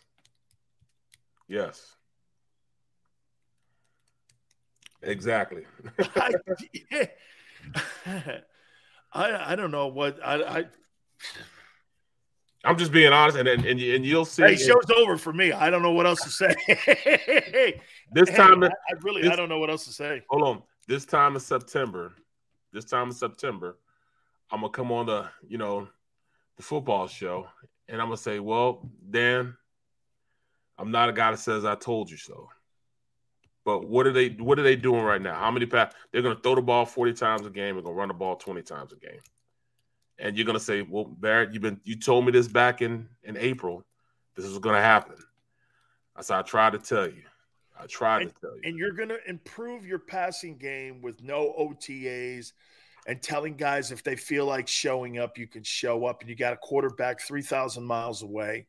Well, I'm telling you, his own game, not with his guys. 97% of the guys will be there. And when they can't come back and practice, he'll come back and he'll be throwing to the guys then. But it's not – how many guys are like Brady? So, how many guys are like Brady? So at minicamp, he's going to get what, 100 throws? Yeah. Yeah. That's improving your passing game. I'm just – No. I know. You told me this. But Jalen will get guys together. Even Carson did it. Carson is his second year. Carson flew guys out to North Dakota, eating bison burgers and having a pass. In fact, Hurts might bring his guys down to Texas, and they have a catch down there then. I'm just saying this. Bison burgers. Yeah, I mean, he did. Be like, why don't you come down here, man? I'm not going to some place where I got to take a crap outside. I'm not doing that. I want my places to have indoor plumbing, dude. But we got indoor plumbing in North Dakota. You do you? If I've got to get my water out of a well, I don't want Hey, Big Seals is more of a city guy, man. You know what? I don't want to shoot my dinner. Hey, man, we're going to go hunting and we're going to catch our food. And then we go – I don't mind the fishing part. Then we go fishing. But, hey, man, yeah, if you got to take a crap, man, make sure you take the paper with you, man. It's out back. I got to go outside and take a crap in North Dakota? Really? Holy cow, man. North Dakota was actually – I can't say anything. No, man. How are you trying to paint that thing, man? It was an indoor. That's all I said. I called the game and it was indoor, so I was good with that, man. But I had to walk from the hotel to the indoor, and it was only like 300 feet. But man, I froze my off for that 300 feet, man. Getting to the indoor, getting to the stadium, I froze to death, man. I had to walk back after the game. It was two of the worst parts, man. But yeah, man, it was. It was nice people there. A hotel. All 6, 7 of you walking in. And you're so staying cold. Here? I'm sorry I did that. That's the coldest I've ever been, man. It was so cold out there, bro. It was the sun would be bright, and it was still freezing out there, bro. You know what I mean? The day I got there, the sun was out and it was shining, and it was probably around 7 degrees. Then, you know, the next day we did the game, it was like a snowstorm and wind was blowing like 30 miles an hour, man. It felt like it was cutting you. Man, I got there almost something like that, yeah. It was almost I was like, man, am I gonna be able to do this game? Because I didn't really warm up because I got there 2 hours before. I didn't warm up until an hour and like an hour and 20 minutes. I had been inside for an hour and 20 minutes before I really got my wit about me. Like, all right, shit, I'm not man, cold you didn't warm up till you got back to Philly. Yeah. Right. Oh my goodness. You need a fishing tournament. There we go. See, my cap just logged in, man. Here we go. You need a fishing tournament. Bro, we need to have one. We definitely need to have one. You need, like, to do it during the summertime. See, because Coach Johnson has he has a fishing tournament, and he gets all our asses down there to Almirada. Of course, you know, he'll fly us all down there, put us up in his hotel he's got down there. Almirada is like where all the boats are, man. That's where they build these all the, you know, Duskies and all those type of boats down there, man. Oh man, we took Dee down to the Keys. My daughter, she snorkeled down there. She went down there. She swam with like dolphins and shit like that. They parasailed. Parasailing is awesome. My daughter and my wife parasailed when they went down to the Keys, and we ate at Jimmy's got a great restaurant down there. And dude, you got a fishing tournament, man. They go out there and I guess they catch tuna. Right? And hey, I mean, Barrett, these big freaking tunas, dude. I mean, like 30-pound tunas. Right? And that's good eating, right? Yes, it is. I mean, you eat them right up. You just have to make some stuff right there on the deck. As soon as you catch it, you can. I mean, I didn't eat the heart, man, because you know some guys when they catch it, they eat the heart. I'm not eating the heart, bro. Hold on here. Come on, Captain. I'm not dogging you. No, Captain. We need to have a Barrett Brooks fishing tournament. Okay? He's going down April 20th. Hey, man, I'll hook you up down there at Jimmy's restaurant. I'll hook you up with some grub with your family if you're going down there. It's a really great place, man. The fritters are great. Try them. You know, my birthday's May 5th, man, and I'm thinking about going down there. Here's John Barrett. Barrett and Sills, please explain to me how Hurts is supposed to become a better quarterback passing to wide receivers that have 1 TD in 4 years. Well, wait a minute, John. I don't want to get frustrated because I took my mind off it with fishing a little bit. So I'm going to throw that back to Barrett. Yeah, Barrett, how is he supposed to get better with a guy with 1 touchdown in 4 years? Bro, like I said. Forget it. You don't have to, man. John, man, I'm trying, bro. I'm saying he's going to get better. He will get better. He will get drastically better from a technique standpoint, from a fundamental standpoint. Are you listening? He will. How is he supposed to do that with no training camp? Right. Well, all right. Okay. Well, Howie Roseman's gonna. I mean, realistically, you know, it's definitely a concern. I didn't mean to throw you off like that. It's a concern. It's a concern of mine also. How does a team get better when they're not around each other as much as they can be? You can optimize all the time you can, but if you choose not to, then you're not getting better. You know, with the time that you have, you got to manage time. You got to take advantage of all the time you can get. And like I said, it doesn't necessarily mean you have to be on the field practicing while you're there, but just being around each other. You know what I'm saying? Team building stuff. Be in the classroom. Learn, you know, your playbook. I mean, just be in the building, and that helps you. But to not have a mandatory camp, man, it just doesn't make sense to me. In fact, it shouldn't make sense to anybody that you can get better through osmosis. You can't. You can't. Yeah, you know what? People will go, well, what about the pandemic and how Brady handled the Buccaneers? He went out and did illegal stuff. He went out and throwing on the field. Thank you. He went over to Tampa Catholic and had his guys during a pandemic, which he probably should have been fined for. Yep.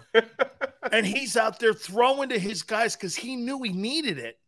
You think those guys were doing it all on Zoom calls? Right. You think they won that Super Bowl over Zoom calls? Come on, man. What's Barrett, that's a great idea, though, man. Have a fishing podcast. Oh, we're doing that. We're definitely gonna do that. A fishing podcast. Oh yeah. I mean, can you imagine? I'm telling you, bro. You'll see where my real talent is as far as fishing. You know I thought your real talent was welding. That too. All right, man. We got to take a time out here. Barrett Brooks, Dan Sileo, here on The Middle, back at 3.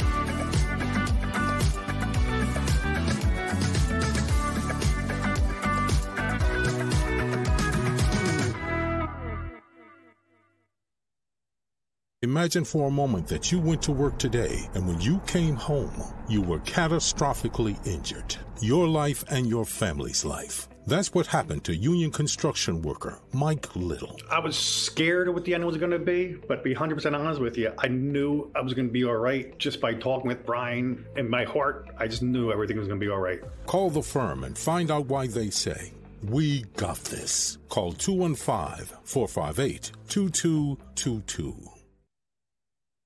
At Stateside Vodka, every new customer gets the world's best rocks glass. Free. What's that? A rocks glass? You're telling me that bottle is cut in half? You could say that. Holy shit. And you're telling me I can get one of these glasses for free? That's right. One free rocks glass per customer with each first-time purchase of Stateside Vodka. So good, it just disappears.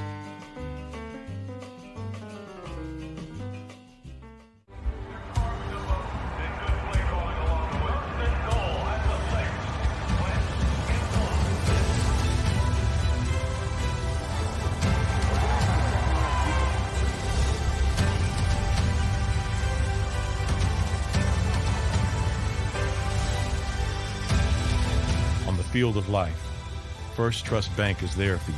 Champions on 3. 1, 2, 3. Because Philadelphia dreams deserve a Philadelphia bank. Go for the midnight dares. Go for the memories. Go for the view that goes on forever. Go for the bubbles in your bathtub and in your drink. Go to bed whenever you want. Or don't. Go for him. Go for her. Go for the win. Go to Ocean Casino Resort. Book your trip at theoceanac.com.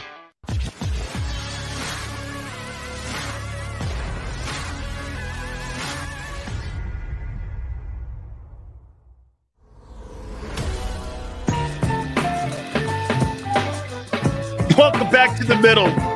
Barrett Brooks, Dan Sileo. NZ Philly, negative Dan, classic. Well, wait a minute here. I did a little bit more added on to that Whiteside. So Whiteside's got 1 TD in 4 years. Is that what he said? Yeah, well, 3 years. Baker's got 3 touchdowns in 2 years. So between those two dudes, they got 4 touchdowns. Oh, shit, man. I'm done, man. I mean, I don't know what else to say to you, man. I mean, there's not much to really, quite frankly, there's really nothing to evaluate on that. You and me would do this. I'll tell you, I know now why I'm pissed off. You know, I had like 30 tackles from a nose guard position, and I got cut because they said I wasn't productive enough.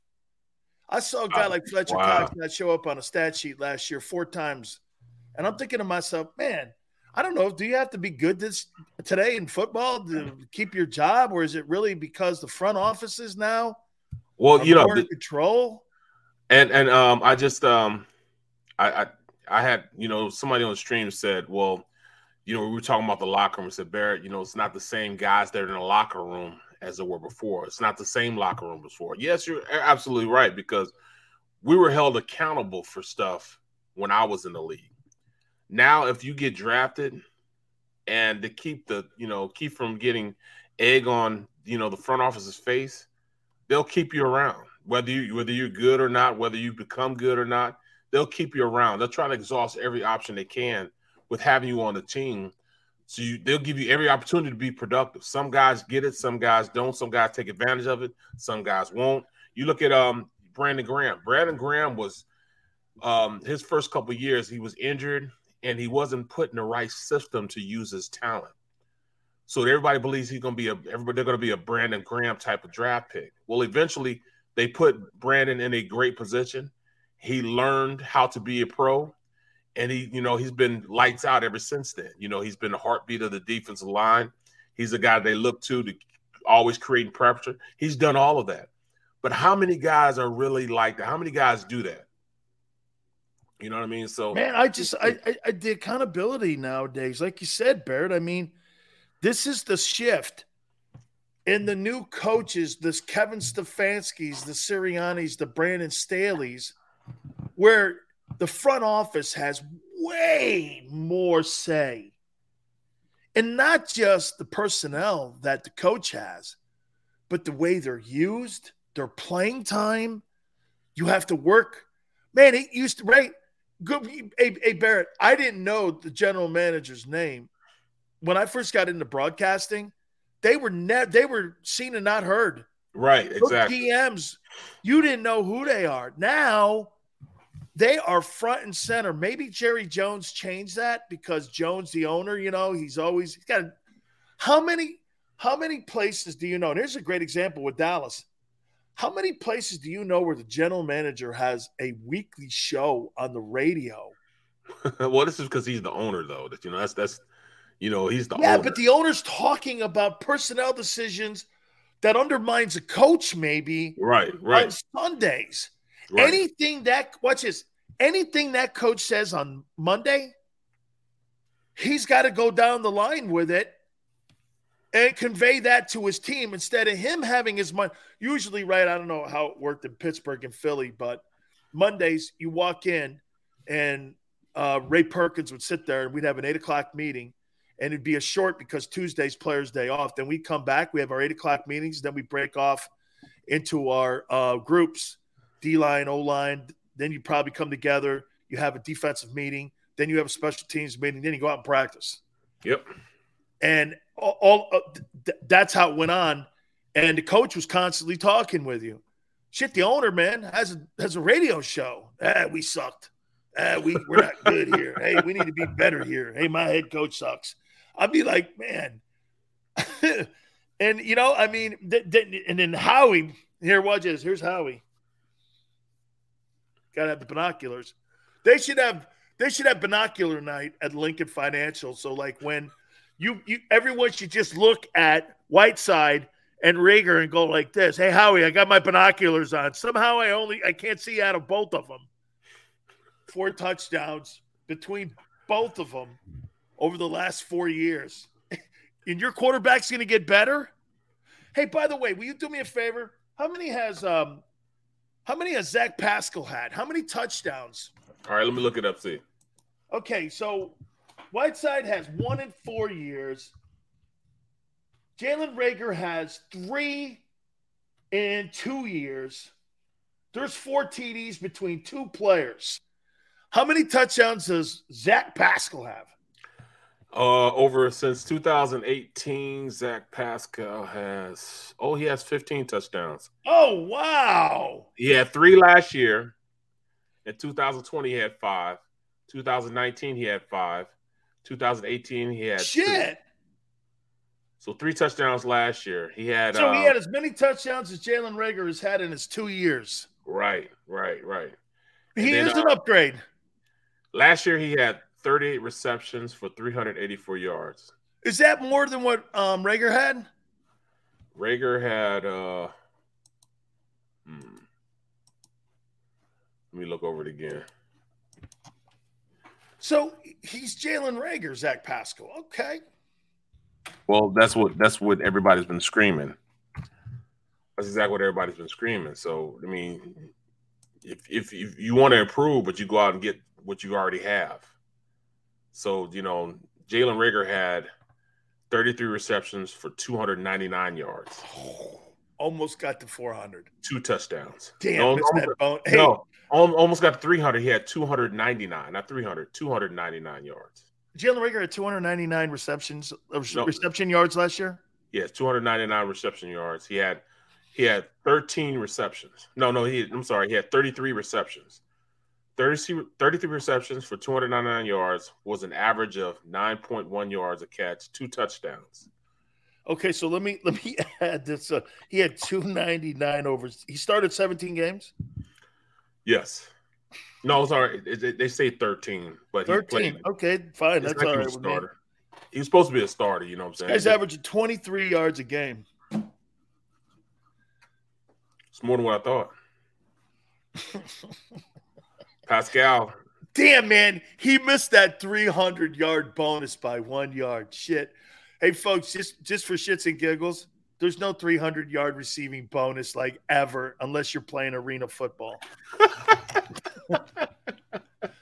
Hey, come on, Barrett. This is really getting comical. Pascal started 13 comical. games. What?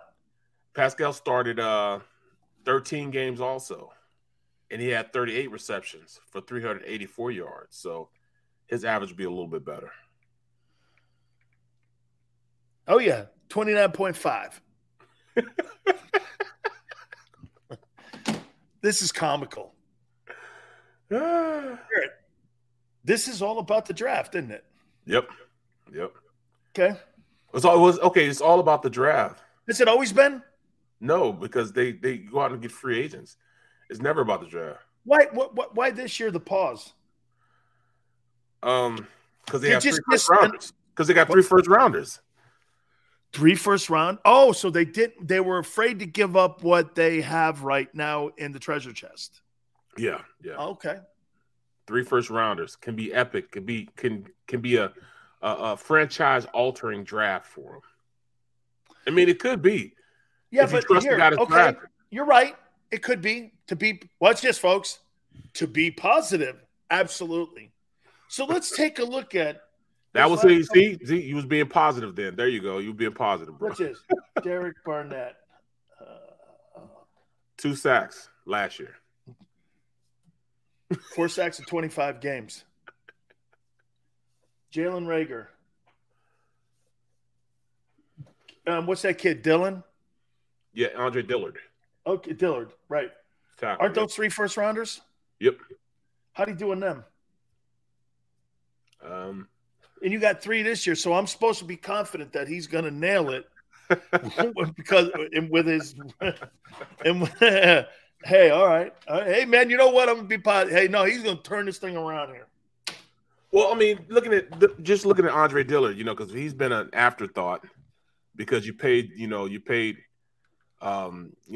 left tackle, 50-something million, 60-something million rather.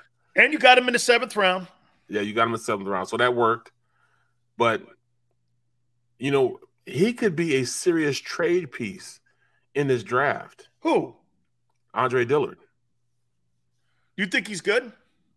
I think he's a very serviceable. He could be somebody's left tackle for a long time. Huh? Yeah.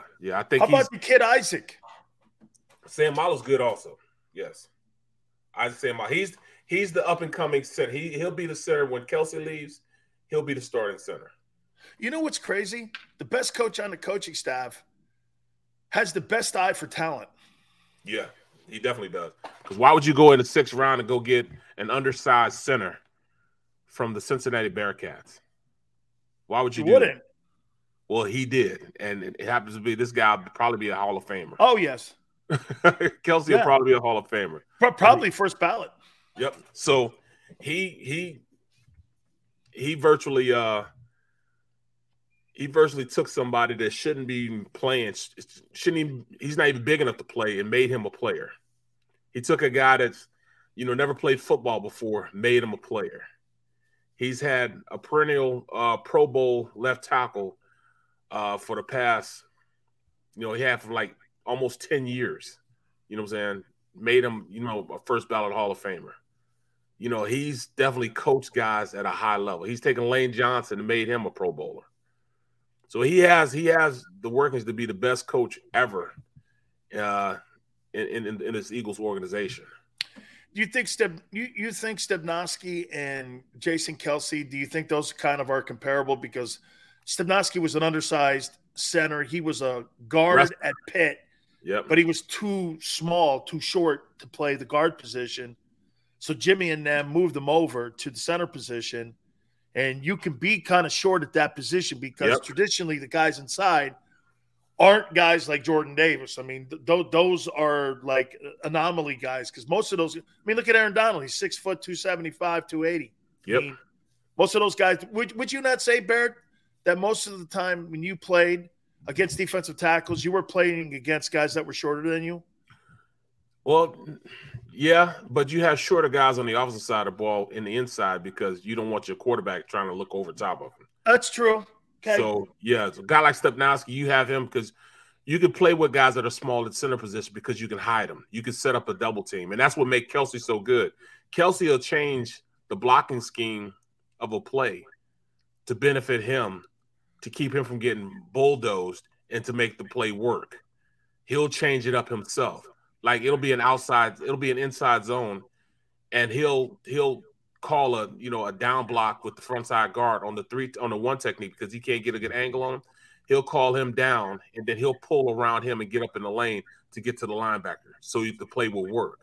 You don't necessarily do that, but he's smart enough and has the autonomy. The coach trusts him enough that he can call that center. I mean, he call that guard down. Hey, let me get an X block here. So the guard will go pull down.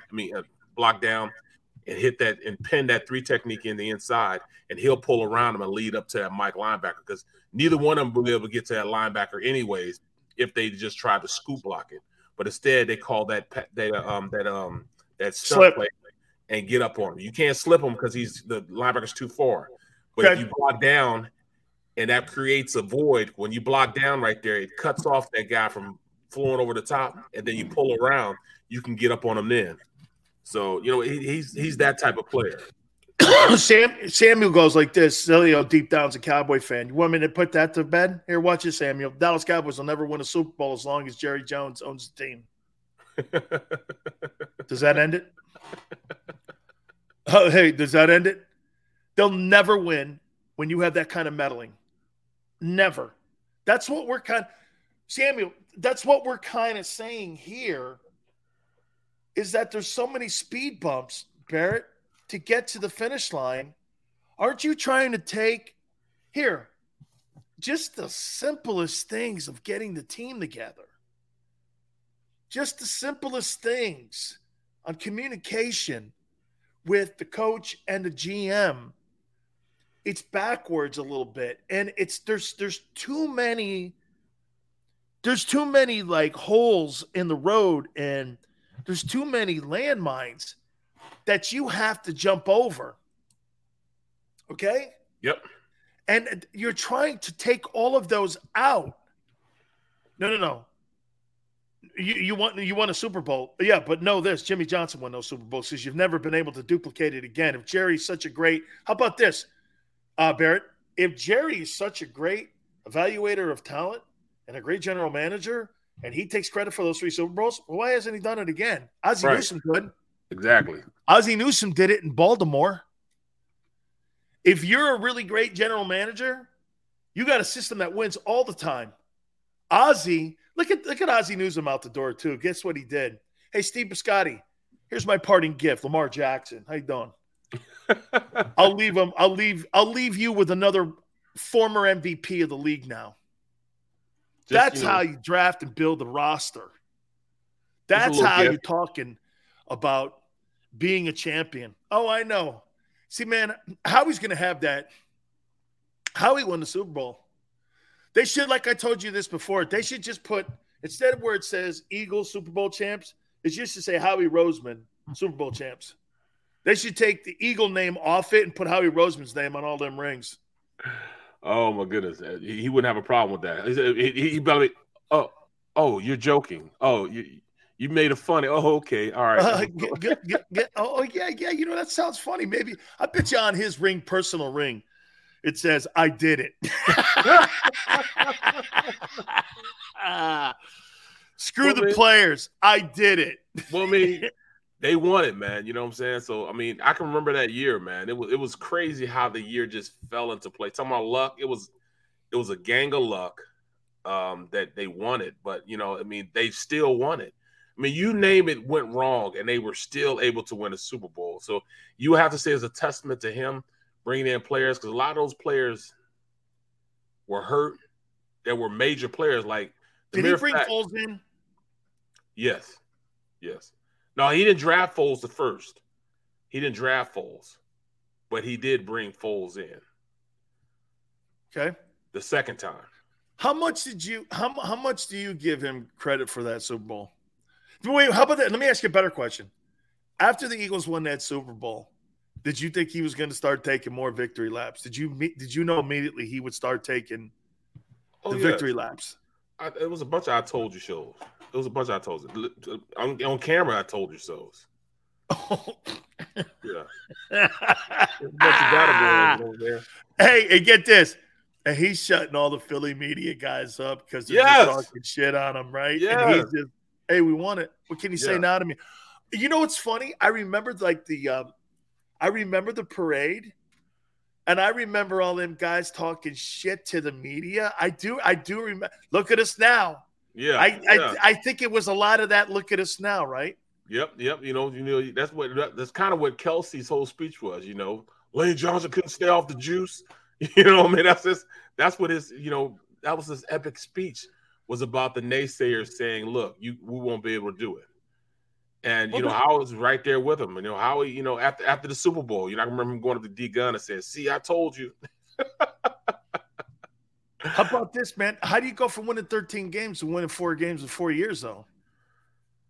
Doesn't that tell you a little bit about the structure and the cement that cracked right after? No, because for 2 years after that, they went to the the playoffs, not Super Bowl. They went to the playoffs. I thought there was a 2-year window for that team. Like I said, and I'll hold – and Barrett, I told you this. If Jeffries catches that pass in New Orleans, they're in their second NFC Championship game, and the way Foles plays, he could have been in 2 straight Super Bowls. So to me, it was that 2. Barrett, I looked over at my wife. I go, if that freaking dude catches that pass, the Eagles drive in and win that game. In my opinion, they win that game. Then they go to the NFC Championship game. And you know what? You're not going to get rid of Nick Foles. If you have a guy take you to 2 straight NFC Championship games, he wins a Super Bowl. Say he gets to 2 Super Bowls, Carson Wentz would have been dealt that offseason. Yes, there's no question about that. You're not getting rid of Foles after 2 Super Bowl appearances. You're not doing that. Well, think of what the roster would have looked. Think about how things would have changed if Jeffries catches that pass. He catches that pass, man. One thing that always stuck out for me. That's the whole outlook. Everything would have changed because, man, you know, because I doubt seriously they wouldn't have gave Carson that contract, number one. And, you know, he'd have been the guy. You know what I'm saying? He would have been the guy going forward. It'd have been his team going forward. No question. Okay, all the things we said today. Is it setting up for quarterback, wide receiver, or is it set up for edge rusher, wideout? Edge rusher. First off, you don't think he's using 3 ones? No, he's going to trade 1. I think he's going to trade 1 for next year to have 2 next year. Okay. What position do you think he drafts first with 2 of those first-round draft choices? Wide receiver. Wide receiver number 1, and then he goes I think he goes rush end or 3 technique next. You know, I had 3 just to show you how off page I am. I had 3 defensive guys in my mock draft. That would have been too much like right, Dan. That would have been too much like right. I had 3, and I just went because I'm gonna do it again before the a week before the draft. I'll do another one because I'm getting an understanding a little bit on direction on where he's going because, dude, you did nothing to help Jalen. So he's got to go heavy, even though his defense, like Seth Joyner says, Seth Joyner, man, I got to give it to Seth. Dan, I told you, man. I told you. They hate linebackers, and they're going wide out. This is what this dude – I'm going, hey, Seth, I get it. You know, Seth's going, man, what are you talking about DBs? They ain't drafting no DBs. I'm going, okay, all right. Seth's like, damn, man, wide receiver, okay? Wide receiver, he may take a quarterback. And I'm going – that's not so far-fetched. Now, if they do use all 3 picks, if they use all 3 picks, best believe if they use all 3, one of them's going to be a quarterback if they use all 3.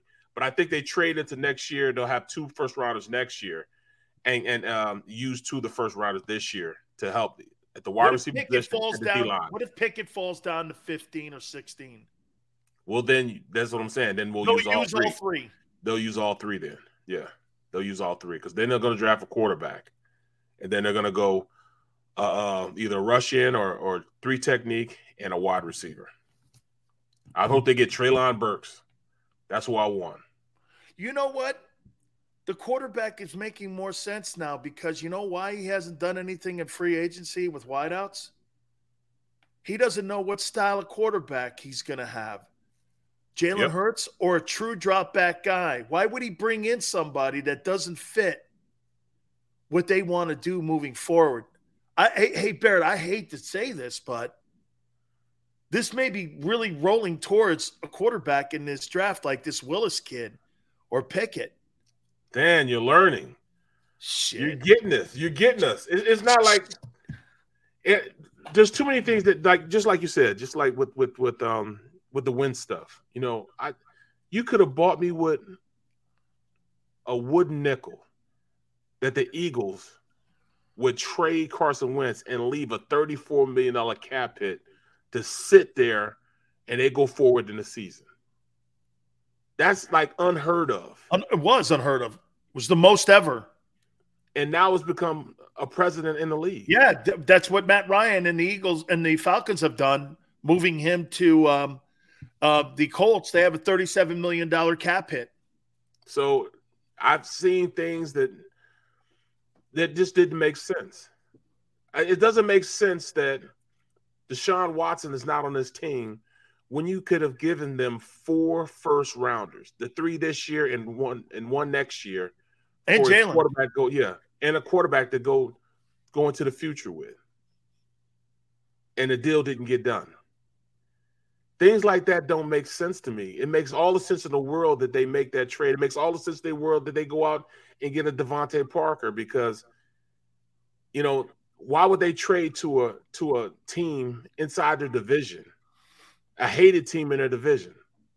But New England wanted to get the job done, so they got the job done. That's what you do, get the job done, right? Absolutely. That's what I thought. You know, that's what all right. Ugh. Shit. All right, Barrett. You mean afternoon? I'm gonna have Gary Cobb on with me like I always do each and every single Monday. I think your boy Jaws is gonna hit up on me on Tuesday too. So I don't know. That's what's up. We'll see. I don't know. Dude, you've made me depressed. I didn't mean to do that, man. I was just. I don't want you to be shocked. You know, shock value is not what we do, man. I don't. Nope. So. It's not, brother. No, I'll catch you tomorrow. Hey, so who you got tonight? I'm going Carolina, man. Oh, that's right. You can't go Kansas. No. You can't go Kansas. You're going UNC tonight. I think Kansas wins a national championship tonight. I think they win pretty good tonight too. So they probably will, just because Bill Self. Yep. Bill Self is how about this? Bill Self has done 10 times the job Roy Williams ever did at Kansas. No question about that. No question. I mean, he's taking some out of nothing every year. Yep. He underachieved with the Jayhawks. Bill Self is not underachieving with the Jayhawks. So that'll be interesting too tonight. So Barrett, catch you tomorrow, man. Don't forget, catch me this afternoon, 4 to 6. We really appreciate you checking out the National Football Show. Till tomorrow, here on the middle. We'll see you on the flip side.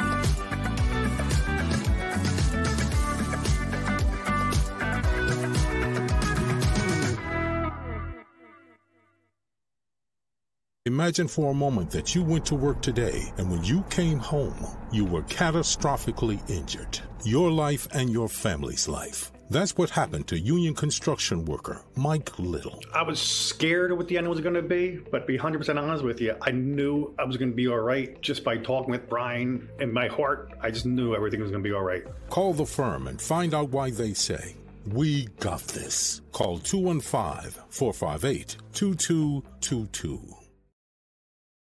At Stateside Vodka, every new customer gets the world's best rocks glass. Free. What's that? A rocks glass? You're telling me that bottle is cut in half? You could say that. Holy shit. And you're telling me I can get one of these glasses for free? That's right. One free rocks glass per customer with each first-time purchase of Stateside Vodka. So good, it just disappears.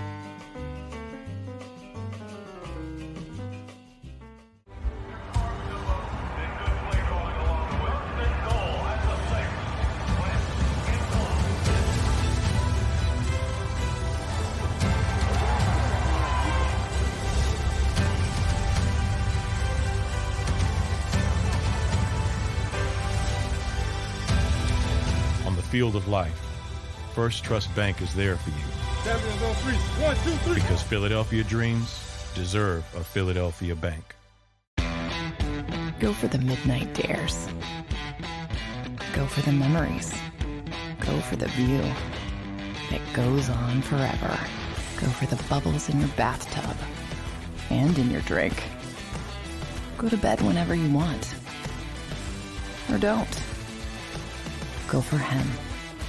Go for her. Go for the win.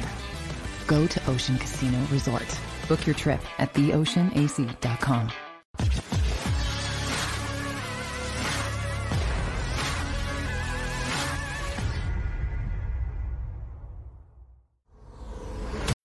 When you need mealtime inspiration, it's worth shopping Kroger, where you'll find over 30,000 mouth-watering choices that excite your inner foodie. And no matter what tasty choice you make, you'll enjoy our everyday low prices, plus extra ways to save, like digital coupons worth over $600 each week. You can also save up to $1 off per gallon at the pump with fuel points. More savings and more inspiring flavors make shopping Kroger worth it every time. Kroger, fresh for everyone. Fuel restrictions apply.